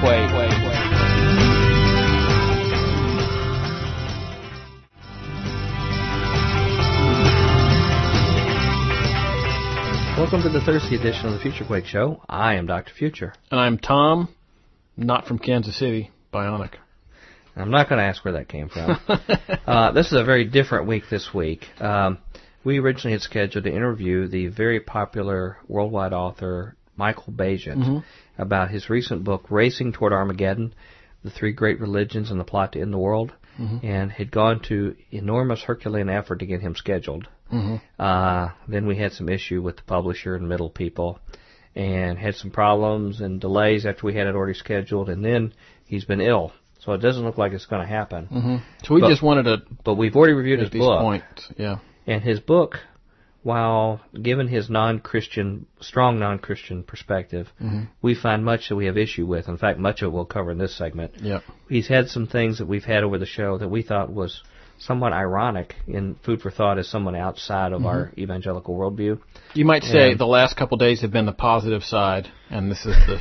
Well, this is where we get out the thumb screws. No, it's been a mixture. It's been a mixture of his comments, but I'm sure we're going to get some grief from some of our listeners, possibly, about some of the points we've made. Oh, we get grief from them every week. I mean, how is this going to be any different? We love them and appreciate them. Okay, going around here, proceeding in our last segment here about our review of his book, Racing Toward Armageddon, he mentions about the uniqueness of America. And I'm going to just read a little segment here on page 229, and people can go back and review this if they get a book. He says in there, he talks about Western culture and the manifest destiny and the British Israel movement, trying to merge religion in the past with national things. He says, make sure I've got this segment right here. Make sure I got that right. Yeah. He says, much from both of these movements has fed into the fundamentalist ideas that the United States is a uniquely chosen nation that will lead the world to a glorious future, so long as it follows God's rules. See, they recognize, they hear what evangelical teachers teach. Evangelical fundamentalist Herbert W. Armstrong, which is sort of on the fringe of evangelicalism, to say the least. Once associated with the Toronto branch of the British Israel World Federation, and who founded the Worldwide Church of God, has publicized the view that the Anglo-Saxon countries, with the United States foremost, are the modern representatives of God's chosen race, destined to choose the world. It says, religion on one hand can lead a person to discovery of meaning. On the other, it can be a very effective tool of manipulation, something that is not lost on politicians. We need meaning in our lives just as we need air, water, and food. This grants enormous power to those who control the religions. Now, this is something that I think is actually relatively profound. Okay, I'm going to give this away. He says, the task of government does not involve a concern with meaning. Rather, it is to maintain a structure that allows divergent religions and philosophies to live together. A structure, Professor Gray explains, that will embody a type of toleration whose goal is not truth, but peace. This view, he argues, is realistic, and it is hard to disagree with him. Now, a lot of evangelicals may throw tomatoes at me to say that, actually, that phrase I agree with. Because it separates the mission we're given in the body of Christ, in the kingdom of God, our mission to obey the dictates of our commander, to spread the kingdom in his means, which are spiritual, not physical. And then we have civil government. And as we've, I think, said before and agreed, the purpose of civil government is to help keep everybody's mitts off other people's stuff. I thought it was to take over the world. Okay, you're one of those guys. But occupy until I come. Those lines have blurred in much of the evangelical community because what I read here in the former about America being sort of that beacon on a hill, to spread whatever. Basically, he's saying, look, if you look at the government to find meaning, you're looking in the wrong place. Okay? Now, he's got a weird mixed up faith, but that means we all have a right to choose whatever where we find weird truth, mixed up faith we decide to follow, including our own, and we're glad to have. Yes. Okay? Because we really believe it. But that's where we find meaning. Government is not the place to find it. Government is the institution that figures out how to take out the garbage and how to keep people from grabbing each other's stuff. And so, as he's saying here, its purpose is not to find meaning, rather it's to maintain a structure that allows them to live together with divergent views and whose goal is not truth but peace. So, I think that's something that we could learn from, in my own personal view, but there'll be many Christians that would disagree with that. Yes. That's the purpose. he mentioned something in here talking about. In fact, here he says, the Jewish scriptures, the Old Testament, were, according to the most recent scholarship, created to support the formation of the monotheistic Yahweh temple cult, which developed after the period of exile in 538 BC. Now, what? His implication here, after I just complimented the man, barely, it's is totally that he ridiculous. talks about the scriptures actually coming after the exile. Yeah, no, that's not. There's nothing in the Bible. There's nothing in any historical record. Well, here's the question I have: What was inside the ark? From what I understand, there were tablets of the Ten Commandments put in the ark. I'm sure he would say like Plato or something. You know? It wasn't really, the ark didn't really exist. It's a figment of your imagination. I mean, who was reading the law in the when they were having Day of Atonement and all that kind of stuff? That probably gets back to some of the data that he presented his, Jesus things that where the documents are no longer available. Well, and also I guess he just doesn't take the Bible as a valid description of history. Well, although fine, Judaism has been so good at keeping an accurate record of what's happened through history. Yeah, well, it's that's one thing that they've done very well. That's fine if you want to throw out the Bible, but the problem is you can't. Everything else has to go too because it's the best documented historical book in antiquity that we have by far. So that's what you have to take, and that's what's frustrating is that he'll say something, he'll back into a random comment that has some meaning to it. That's a clear perspective outside of our myopic view, but then he'll say this kind of silly stuff like this. Now, he mentioned something about the differences in the Quran. That's interesting. He says, he's taking swipes at Christians and Jews and their scriptures. He says the Quran too has textual problems. Despite the oft-repeated claim that nothing has been changed from the beginning, scholars estimate that there is a roughly 20% variation between the different traditions of the Quran. Scholars know of 9 differing official versions of the Quran. A few years ago, an ancient Quran, dating from the earliest days of Islam, was excavated at Yemen and now is in the University of Heidelberg. There are considerable variations between this early text and the modern ones, a fact that shocked certain Islamic scholars. That's not surprising. That's something we don't hear much about. I found it interesting. We had someone that you and I heard speak that talked about in the Quran, and I need to improve my education by knowing more about it. But talks about how it acknowledges and venerates the Bible. Oh yes, yeah. Well, which goes contradictory to their belief that the texts were corrupted. And no. Well, they legitimately view Jesus as a prophet. They view Moses and Abraham as prophets. They just don't see him as the Son of God. Yeah, but I'm talking about the Bible in particular. There are passages that talk about the Bible as God's word in there. From what we've been taught. But it's been corrupted. But then they talk about being corrupted. So I think you have to have one or the other. You got to pick which reality it is. Yes. Well, it's interesting you mention that because that's why in Islamic Christians need to make that decision too, and liberal Christians. The Islamic ideal is that everything was corrupt, but now ours is good. And by the way, you can't question these teachings. That's probably why it's the most important. That's the one unforgivable sin in Islam is that you question these teachings or you're questioning God and then you go directly to hell. Do not pass go. That's right. Do not collect $200. That's exactly right. Or whatever denominations they have. Yeah. At this point in the last few pages of the book, he takes the gloves off, sort of plays his hand out, really embracing polytheism, but really the mystery religions. He actually comes out and endorses the mystery religions as the true path that we need to take. I didn't get that far in the book. Of the ancients. Well, that's where he goes with this. And he admits that, they're secret initiations. He implies that he went through the initiations. But he glorifies those because he doesn't see those mystery religions as having created a world war, in at least in his lifetime. He's not seen them cause big battles and stuff like that. Of course, you and I know we've covered on this show about some of these powerful groups in the world who we believe support these mystery religions that really do cause these kind of things. They just don't advertise it. They don't have temples out in the open. Well, and one of the things that we got into was the Scottish Rite Foundation cross-financing the MK Ultra studies. That's right. I mean, gosh, that's pretty dark. That's pretty dark, Mr. Baigent. Yeah. Well, if I can share with you a few... actually, this is a long passage, but it's about all this. Uh-huh. And I think you'll be shocked when you hear some of this here, if you've not heard this. Our listeners haven't. It says, we are part way there already. There is the matter... And interrupt me when you'd like. There is the matter of the Roman Catholic cult of the saints in which living people after their deaths became figures of worship. There may not be temples raised to these Christian demigods, but within, he's calling them demigods, these saints, but within the great cathedrals, there are chapels dedicated to them where one might often find the faithful praying, aid, and intercession.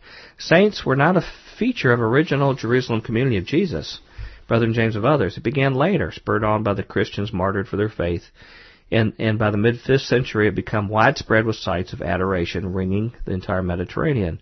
The cult was seen as connecting the two realms of heaven and earth, and so the living with the dead, the divine and the terrestrial. Mm-hmm. Now, here he goes. He says, it's often been noted there are many parallels with the ancient Greek cult heroes, who were deified human beings, demigods, who occupied a place midway between terrestrial life and the remote Olympian gods.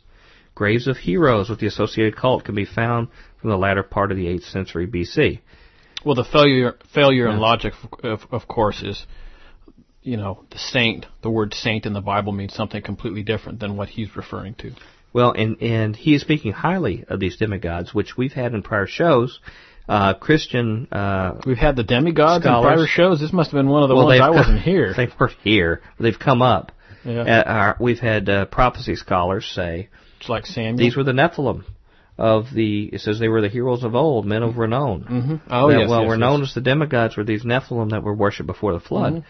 He says a hero is tied to a specific location, acting as a focus for the identity of the local community, but with influence extended only around the general area of his grave. This grave would be set apart from others in special places where sacrifices would be made and gifts brought. Like a territorial spirit. Yeah. Mm-hmm. It's like the Canaanite gods, in a different region. He says it's true that this local aspect is different from that of saints whose influence can be wide, but it does have much in common with the associated practice of honoring relics of the saints, which are the bones, blood, skulls, or powerful amulets. He says in the hero cult we find a practice identical to that of the saints, the major occasion in the year when the feast day was in the hero's honor. This cultic practice is continued within Christianity, and we all now know the feast days of at least some saints, many of our public holidays. Who can miss St. Patrick's Day? But the greatest importance of the heroes is seen in times of battle, for they were believed to give direct aid to their communities, their cities, and their countries. We can see this is precisely what occurs with saints as well. Ever since there's been Christian armies, they have marched forward bearing the banner of their patron saint. This is the martial aspect of the two cults hold in common, something completely absent from the Gospels, which reveals the heritage of the cult of the saints from the earlier cult of the heroes. The fact that saints, like the heroes, can act as intercessors with God is but a theological spin that does not affect the structural pattern of the cult. Both heroes and saints are demigods. So that's how his outside view, and you see that's part of the problem when we look at Christianity in the history, that Christianity was perverted after Constantine to take pagan things and Christianize them. And it gives fodder now for these guys to say, look, it's no different than the religions of the past. Why don't we embrace them? He says, is it not time to accept that the Middle Eastern experiment with one God has failed, and that it is leading us slowly but surely along a path to conflict and destruction, and that another path is needed?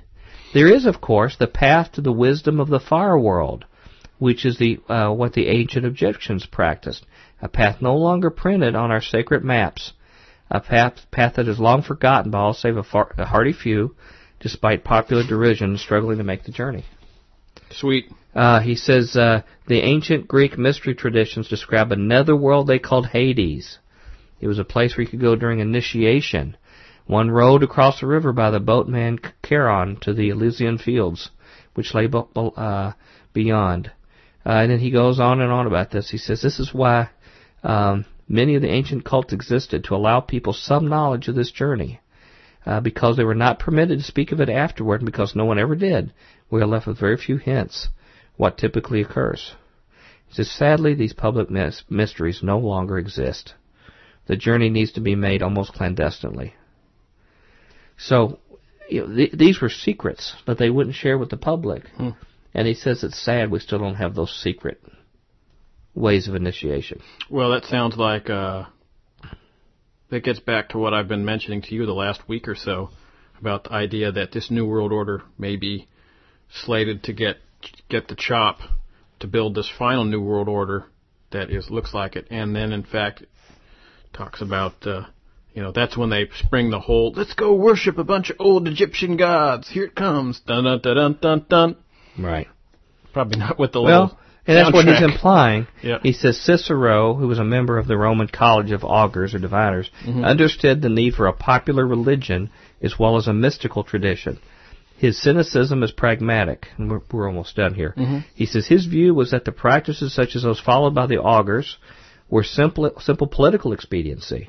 He quotes in his book on divination, out of respect for the opinion of the masses and because of the great service to the state, we maintain the augural or divination practices, discipline, religious rites and laws, as well as the authority of the augural college.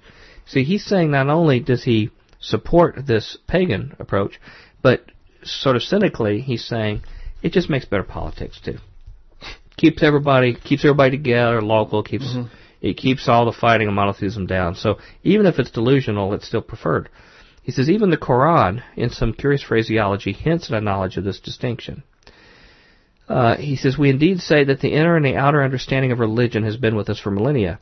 For the outer popular understanding, a god or goddess is important as an authority figure, a source of morality, justice, and social harmony, one who can impose fearsome sanctions on those who transgress and promise gifts to those who favor.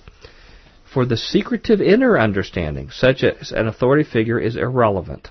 All the gods and goddesses are focusing and symbolizing different expressions of the one divinity. Yeah, that again gets back to my point. Which is what we've been taught. Even like Robert Hieronymus and others, and Chris Pinto's documentary said that even the priests didn't know everything about what it goes back to. But it almost flirts of monotheism, except it's a non-personal God they're talking about. So those who argue, kind of a panentheistic God, really. Yeah, but still a universalness to it. Yeah. Those who argue over a theocracy for the United States or the need for a temple in Jerusalem to save humanity or the need for Sharia law to save the world are misguided and mistaken, locked into the outer cultic aspect of religion.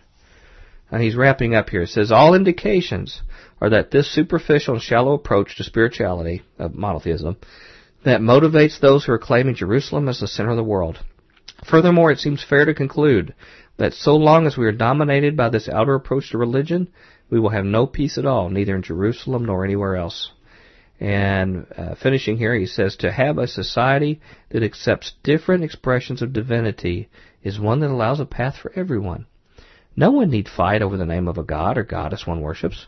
If others do not like one, they can seek another. It doesn't matter. Ultimately, all these paths lead to the top of the sacred mountain, though some are perhaps rockier than others. So, one question that jumps out for that, if it doesn't matter if they all lead to the top of the sacred mountain, then why don't we stick with the ones we got? Yeah.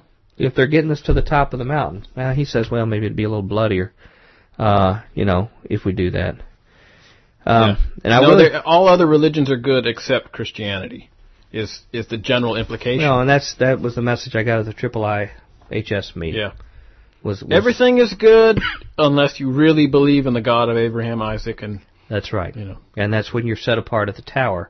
And that's why when you look in the ancient world, you had the followers of Shem, one of the sons of Noah, who followed the right path. And then you had everybody else went through the path that went through the Tower of Babel. And so that's always been the separation of the figures. I really wanted to ask Mr. Baigent. He alludes in here that he took this path of initiation himself. Yeah. So he's speaking on what he presumes he has as some hidden knowledge himself. But he suggests in here that, for simplistic people, if you have these kind of beliefs, even if it's a pagan god, but it's an embodiment that has a symbol for justice, morality, but he implies that it's irrelevant. And I'm thinking, well, what happens to a culture if you don't have First of all, if it's untrue, even if it looks healthy for a society, if it's based on an untruth, I can't follow it. Mm-hmm. Even if it makes a, quote, better society, a belief built on a lie, no matter how healthy it looks to me, cannot ever satisfy me. Yeah. No, it's still a lie. And that includes parts of my Christian faith that I have accepted without seeking truth. Mm-hmm. He talked about how much safer we'd be with pagan gods, and I've got a few examples here. I'm sure you could add some for our listeners to think about. I wouldn't consider the following of Dionysus to be a safer, more peaceful approach in the monotheistic religions. Well, didn't they drink themselves into a tizzy and then tear things limb from them? The Maenad maidens would actually run across the fields, and anything that was moving, they would grab it and start pulling it apart limb from limb and consuming it live in front of it. Wow. Sounds like my neighbors. Well, I'm sure they'd appreciate that listening here. But, is that really a preferred culture? I mean, is that something that's more peace-loving? You go and you look at this. I had this conversation with a gentleman last night. At the end of the day, you go and look, you find that in all of these religions there is a secret little doorway into deeper meaning, and that deeper meaning always brings you in contact with malevolent spiritual entities. Yeah. Always. And they tell you, oh, well, we're not really bad. We're really good. Never mind the fact that we're just really scary, but we're really good. Well, these people are all... Let us into your body. The servants are all light workers, from what I hear. Mm-hmm. They always call each other light worker. I've never heard one rebuke another one when I've been at some of these conferences with New Age themes where they say, you're not really a light worker. What's wrong with you? You're a dark worker. There's no critiquing, no discernment. No. You call yourself a light worker, come on in. Mm-hmm. We don't know anything about the spirit you're talking about, but you got a smile on your face, so it must be good. And believe me, Jeez. When I mentioned that spirits lie and that they're powerful and deceptive, they didn't like that. It did not go over well. No, because that was the elephant in the room. They didn't want to talk about it. I've got to review that. I could probably use some of that for my apologetical studies. Yeah. He talked about too that it was safer to have localized gods. Mm-hmm. Somehow that made community identity. We'd have like the god of Nashville or something like that, which I guess we do sort of have one downtown. I know. But an idol at least. It looks sort of like... But I'm thinking like Molech. Could be the same. Yeah. You're just in a suit.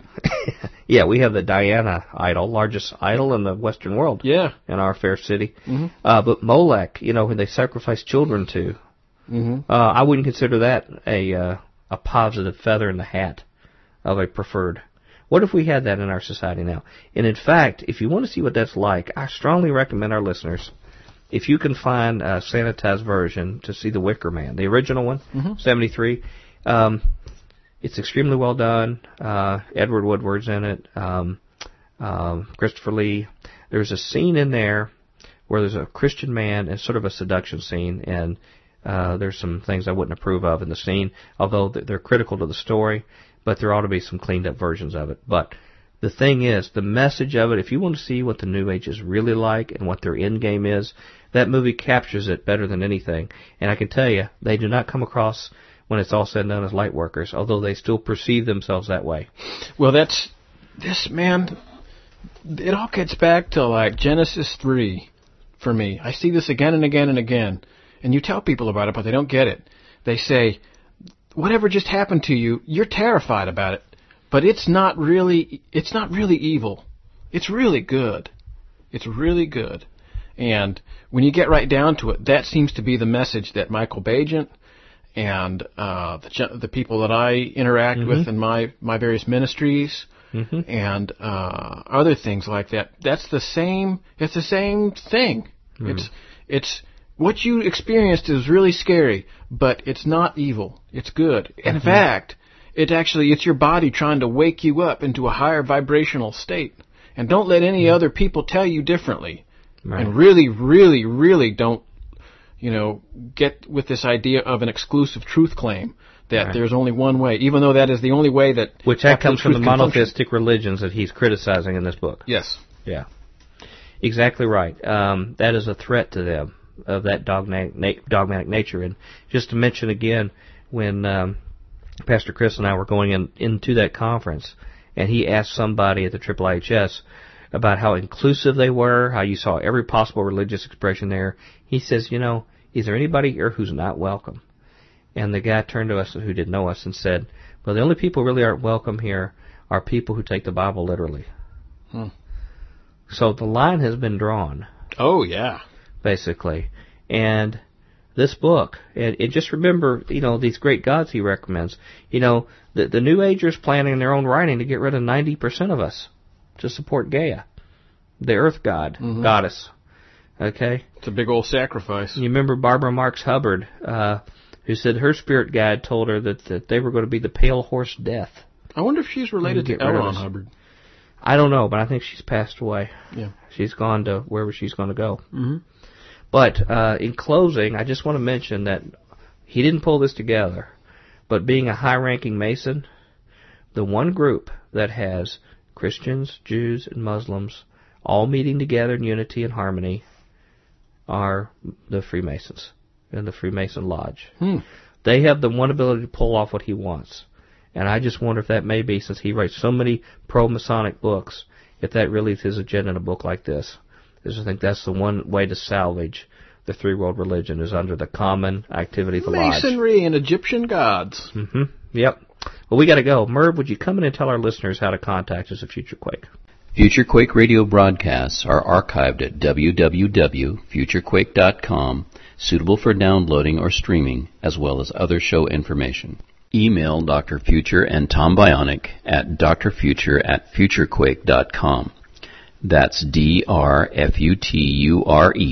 at futurequake.com. Tell us your name, city, and radio station or internet, and if we can use your name on air. Comments on the shows, topics, or guests, or suggestions for future show topics or guests are most welcome. Dr. Future and Tom will discuss selected emails each week during the radio broadcast. Okay, we're done, buddy. Let's get out. I'm so sorry. Well, what'd you think about this? His book was disturbing. But it was an interesting show. Yeah. All right. It was okay. Ladies and gentlemen, I hope you enjoyed it too. Until then, come back for tomorrow's Trimmers. But until then, we hope your future is always bright. Have a good day. Bye-bye. Join us next time as we dare to experience another aftershock of a future quake.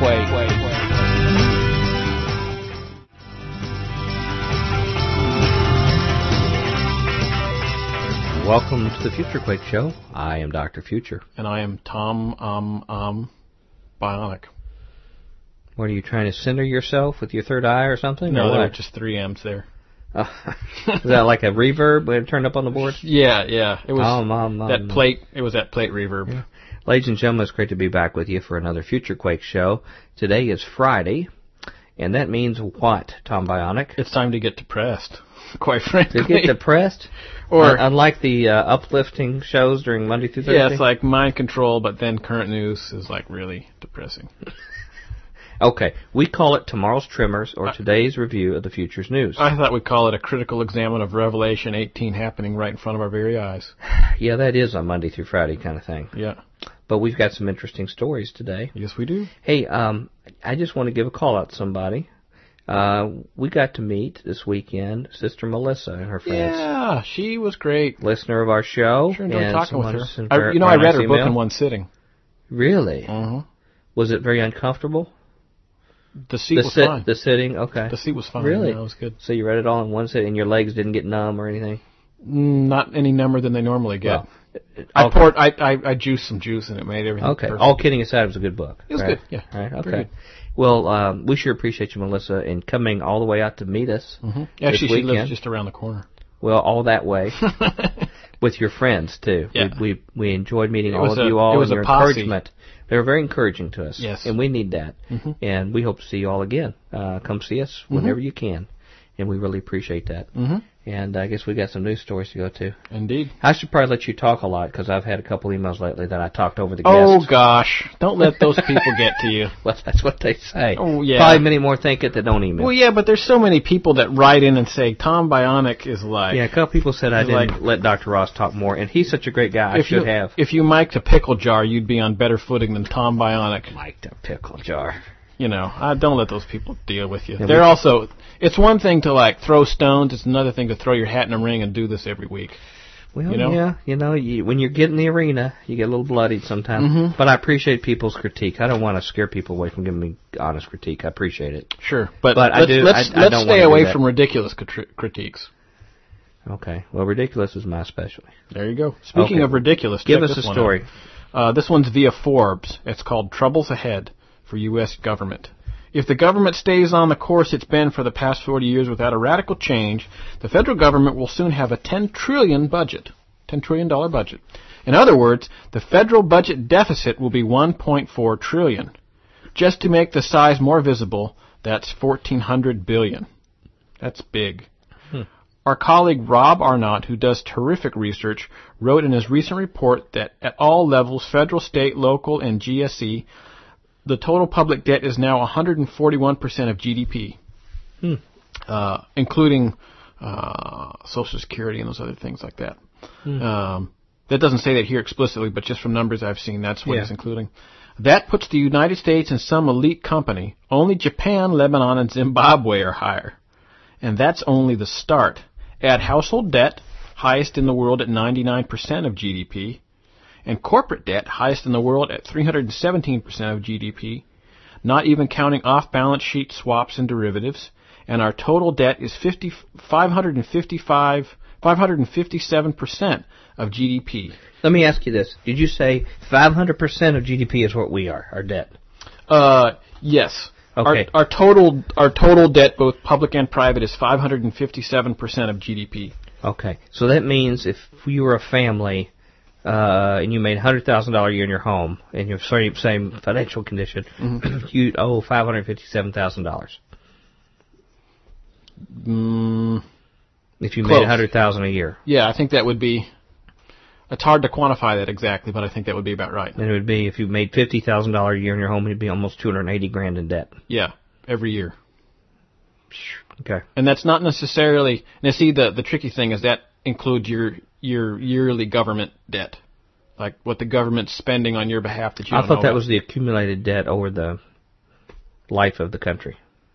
Yes. Well, I just want to make sure that that's not. People understand that that's not strictly private debt. That's your private debt plus the government's debt on you. Yeah, plus I was just trying to look at our country as a household. Something we can get our arms around. Okay. When you start throwing hundreds of trillions around, it's hard to visualize until you think. If you ever see me throwing hundreds of trillions around, you've got the wrong guy. If you had debt, maybe hundreds of trillions of pennies. Debt that's 5 times what you make, you would think, hey, I'm out of control. There's no way I'm going to get out of this. And that may be the message that people need to know about America.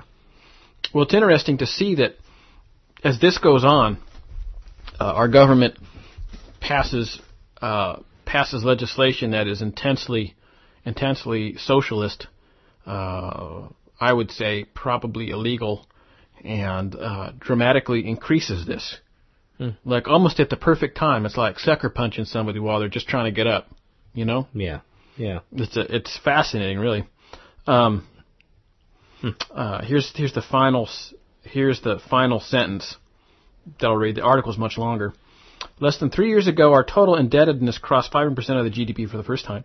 Add the unfunded portion of entitlement programs, and we're at 840% of GDP. Oh, so it was too rosy a projection before. 500% wasn't bad enough. 557. That's the stuff for Medicare and things like that we don't know how we're going to pay for. Yeah. Okay. And we just added a huge chunk to that unfunded portion. So we're sort of doomed. No, we've got Jesus. Yeah. Oh, I just meant as a country institution. Oh, yeah. Would you like me to share one? Buy guns and butter.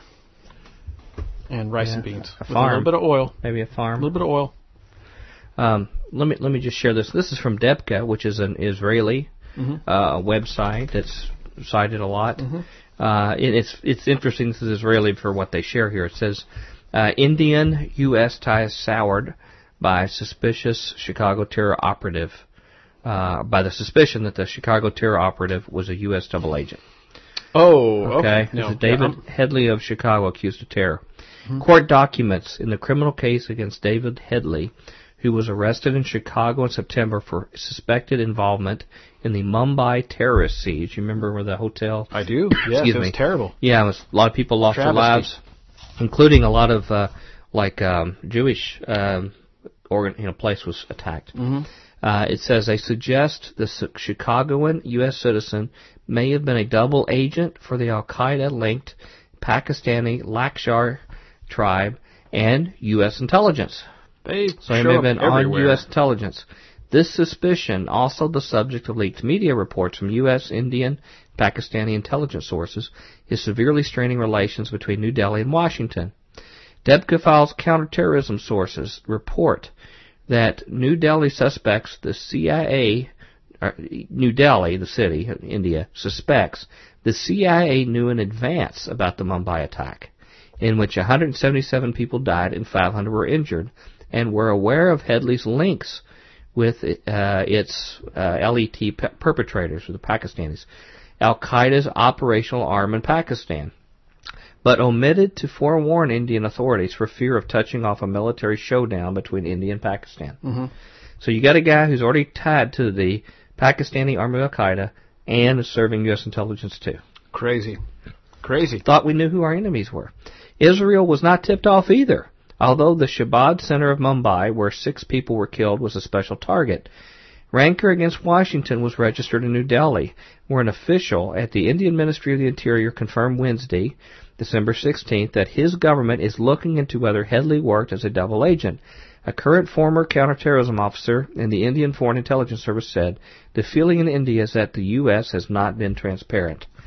The atmosphere between the two countries is not helped by the FBI's refusal to let Indian anti-terror officers question Headley, who is believed to have led a Chicago-based cell which set up Islamist terrorist organizations worldwide. And he was on our payroll. Wow. Okay. Debka also add their sources. The court records show that the Chicago-based Headley was pressed into service by the U.S. Drug Enforcement Agency in 1977 after he was caught smuggling heroin from Pakistan to America.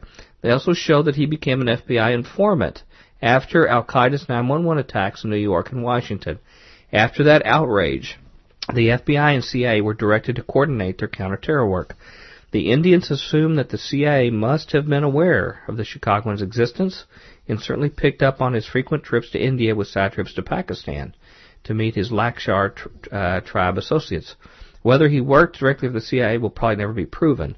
Indian security authorities are also asking who paid for Headley's frequent trips to Europe and India on missions to locate targets for terrorist attacks, gather intelligence, and chart Lakshar tribe routes to target.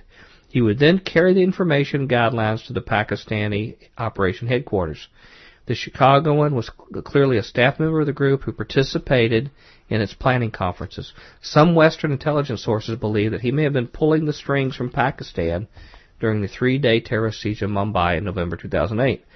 Indian counter-terror sources believe that data, which Headley may have leaked from his Pakistani conferences to his American controllers, may have prompted a U.S. warning to New Delhi in July 2008 that a large-scale terrorist operation was in store for Mumbai. When 2 months went by and nothing happened, the Indians relaxed and lowered the security level. Headley stands accused of making 5 reconnaissance trips to India that set up the Mumbai attack. On one or more of these trips, he traveled disguised as a religious Jew, scouting the Chabad Center and other religious locations. Israel was never informed that the Lakshar tribe had set its sights on Jewish and Israel centers in India. That's crazy. So, sorry if that was a little long, but how do we know anymore who the good guys and bad guys are when we are bankrolling the guys who are part of Al-Qaeda and planning terror operations and we sit by? Well, gosh, that goes along with some other stories I have. I don't know which one I want to do first. We'll do this one. Israel, harvest time for Palestinian organs. This is via The Guardian. Israel has admitted pathologists harvested organs from dead Palestinians and others without the consent of their families, a practice it said it ended in the 1990s. It emerged this weekend. And this is something that we talked about on the show, I believe, in a news segment. The admission by the former head of the country's forensic institute followed a furious row prompted by a Swedish newspaper reporting that Israel was killing Palestinians in order to use their organs, a charge that Israel denied and called anti-Semitic. Notice what happened. The they give this charge here, and what happens is they just don't like Jewish people. Well, it turns out... And they had evidence. Yeah, they did. The revelation in the television documentary is likely to generate anger in the Arab and Muslim world and reinforce sinister stereotypes of Israel and its attitude to Palestinians. Yeah. Iran's state-run Press TV tonight reported the story illustrated with photographs of dead or badly injured Palestinians. And they're... if you want to do 5 minutes of searching, you can find these people, and it's just terrible. Like, they survived a kidney. Somebody took a kidney out of them and chucked them out in the street. So this wasn't while they were prisoners or something like that, or they just picked up? Well, there's various reports. There were certainly while they were prisoners, but there's also limited reports that guy, like, Bill Jones over there looked healthy. So we're just going to drive up in a truck, grab him, cut him open, and then borrow his kidney without returning it, and then chuck him off, another side of town. There have been reports about China doing this, and we thought, what a horrible... That just shows only communists could do something terrible like that. Yeah. But then again, we gave, as we've learned, we gave plutonium to children in our country, so... Yeah. Yeah, I think it's endemic of... makes it hard to be patriotic in any of these countries. Yeah, well, and I think this is really a blow to this idea that we need to support Israel no matter what. Anyway. So you haven't heard them read this story on a lot of other evangelical shows? Not so many, but I don't watch TV, so... Well, I mean, or like radio? I live in a tent. Okay, all right. Ahmed Tibi, an Israeli Arab MP, said the report incriminated the Israeli army. Yeah, no kidding. The story emerged in an interview with Dr. Yehuda Hiss. I wonder if she's related to Alger Hiss, former head of the Abu Kabir Forensic Institute near Tel Aviv. The interview was conducted in 2000 by an American academic who released it because of the row between Israel and Sweden over a report in the Stockholm newspaper Aftonbladet. That's my best at Swedish. Okay, sorry. Channel 2 reported that in the 1990s, specialists at Abu Kabir harvested skin, corneas, heart valves, and bones from the bodies of Israeli soldiers, Israeli citizens, Palestinians, and foreign workers, often without permission from relatives. Now, who did this? Specialists at the Abu Kabir Forensic Institute near Tel Aviv. Okay, so this was an Israeli group, but they're taking Israeli people too, as well as Palestinians. If they needed a body organ, anybody not in their circle was fair game. Yeah, maybe they were more equal opportunity. Yeah. Well, and this gets back to the thing that we were talking about earlier, several months ago, where they busted this whole Orthodox rabbis that were involved in organ smuggling and laundering the money with the Jewish mayor and I think a state senator and a couple other things. Right. The Israeli military confirmed to the program that the practice took place, but added, this activity ended a decade ago and does not happen any longer. Well, that's tough to believe because at first they said it didn't exist at all. You're right. And then when they were caught undeniably in a lie, then it was hard to, say. Hiss said, we started to harvest corneas. Whatever was done was highly informal. That's actually sort of not true. No permission was asked from the family. There you have it. Taking corneas, heart valves, bones. People may think we're picking on Israelis on there, and we know other countries do horrible things too. But it also shows that we shouldn't pick favorites in countries because they all do evil things. Yeah, including our own. I think that's it's incumbent upon us to be able to expose evil wherever it may lay. That's right. Don't play favorites. Yeah, I don't think that it's right to just because for various reasons you gloss over certain things that XYZ person has done. You need to be truthful about it, even if it hurts. Right. Possibly even especially if it hurts, because that means it's bad. That's right. Exactly right. Yeah. Well, this one maybe pick us up a little bit. Oh yeah, I'll bet. Fox News covers mass drugging of society with lithium. This is the site where I saw listing the story, although it went around on the web, was called blacklistednews.com, which is an interesting website. It says in a remarkable Fox News report, Dr. Arshel Georgiou, described as a well-recognized physician leader who helps consumers make better healthcare decisions, argued the case for adding lithium to the water supply. Georgiou is affiliated with the Center for Health Transformation, an organization founded by the notorious neocon Newt Gingrich. So there's a connection there with him. Georgiou is also a medical expert for Fox 9 News Minneapolis, where she commented on a proposal to drug people during a segment on Healthcare Innovations 2009. Lithium in the water supply. America has been adding fluoride to its public water supplies for decades to help reduce tooth decay. Now researchers from Japan suggest adding to the list with lithium is how Fox News 9 describes the segment. So they're commenting how Japan is wanting to add lithium. Georgiou does not explicitly call for adding the mood-stabilizing drug to the water system, as suggested by Japanese researchers, but she does not denounce the proposed practice. Instead, she says the draconian proposal is a very interesting concept. Japanese researchers are... Oh, my God. Might as well just put, plutonium in there, or... Yeah. Japanese researchers, according to Georgiou, are investigating whether trace amounts of lithium can just change the mood in a community enough, in a really positive way, without having the bad effects of lithium, to really affect the mood and decrease the suicide rate. Now, if you get that stuff prescribed wrong, it can increase suicide rate. A lot of these, I don't know about lithium, but a lot of the mood-altering It's things. funny you mentioned that. I actually did researching some info for one of the ministries I'm involved with. I ran across a bunch of info on lithium just 4 hours ago. Really? And I guess the way that works is that you give it to somebody, and science has no idea how it works. It's just that they just know that it does for people who are who need it. And the way that they test that is they give you a little bit, and if it doesn't make you sick, they give you a little more, and give you a little more, and give you a little more, and they go, oh, well, the lithium's working, so we're good. Sounds very sophisticated.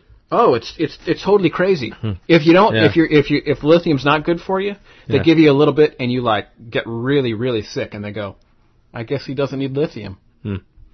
It's totally screwball. Well, it says remarkably, Georgiou does not address the moral issue of forcibly drugging a population into submission. On May 1st, the BBC reported on the Japanese research. Researchers examined levels of lithium in drinking water and suicide rates in the prefecture of Oita, which has a population of more than 1 million. The suicide rate was significantly lower in those areas than the highest levels of the element, they wrote in the British journal Psychiatry. Scientists are not certain how lithium works in the brain, as you said. They're probably quoting you. Lithium, I'm sure. Lithium increases the amount of neurotransmitters, such as serotonin, which can help stabilize both the manic and depressive sides of the disorder. That's not known, by the way. That's a very good guess, but that's not known conclusively. But the exact method of this is still under investigation, notes Discovery News. Apparently, the unresolved scientific aspects of lithium are not a concern to Japanese research. Research conducted in Texas from 78 to 87 revealed lower incidences of crime, suicide, and arrest when lithium is present in water, according to PubMed. These results suggest that lithium has moderating effects on suicidal and violent criminal behavior. Well, that last couple of sentences there implies that they've already been adding it to water. That's what it suggests. Either that, or if it's just for some bizarre reason would have elevated levels. But but I don't know of any natural. It does not occur naturally. Yeah, I didn't know of anything where they just have a. So it sure sounds like that, doesn't it? Peter D. Kramer, in an article on lithium in drinking water, states that there are serious ethical considerations in any plan to drug the populace. The neurotrophic factors seem to protect against psychiatric and neurological disease, but they may also affect personality traits, and that possibility poses ethical dilemmas for any broad-based effort to improve resilience in the brain. He writes for XX. Lithium has well-documented harmful effects. Oh, it's bad. Yeah. It is known to be responsible for significant amounts of weight gain and reduces the activity of the thyroid. It is also believed to affect renal function. Our water supply already contains dangerous levels of the pharmaceutical drugs. This gets into their commentary. Preliminary results from 2 important federal studies compared the wastewater flowing from sewage plants that handle waste from drug companies and compared them with others that do not. And this data was reported in April. According to the U.S. Geological Survey report, some of the samples contained a range of pharmaceuticals, from over-the-counter medications to opiates, barbiturates, and tranquilizers. Some of them at significantly higher concentrations than what were found at other plants. All of this comes down to the mass medication of the public with trace amounts of prescription drugs. In other words, you're drinking tap water that's tainted with these drugs. You're getting a little bit of Prozac whether you like it or not, says Mike Adams. Drinking water has been polluted with fluoride for decades. The often cited reason was for given this forcible drugging is that fluoride prevents tooth decay. Numerous studies prove otherwise. In Tucson, Arizona, 26,000 elementary school students produced empirical evidence that just the opposite. The more fluoride a child consumes, the more cavities appear. And according to chemist Charles Perkins, fluoride is added to the water supply because in time it reduces an individual's power to resist domination by incrementally poisoning and narcotizing a certain area of the brain, thus making an individual submissive to the will of those who wish to govern him. This is precisely why the Nazis forced concentration camp internees to ingest fluoride. America's liberating of POW camps at the end of World War II discovered stockpiles of fluoride stored near water supplies. When they asked what the fluoride was used for, they were told that the Germans used the substance as an additive to the prisoners' water to make them docile. In conclusion here, it says, researchers in Japan and Dr. Arshel Georgiou may believe adding lithium to drinking water is beneficial to society, never mind the unresolved scientific issues of the drug and the immorality of forcible drugging. But there's a larger context here. Adding fluoride and lithium to drinking water is an effective way to subdue and narcotize the population, especially during times of social and political upheaval.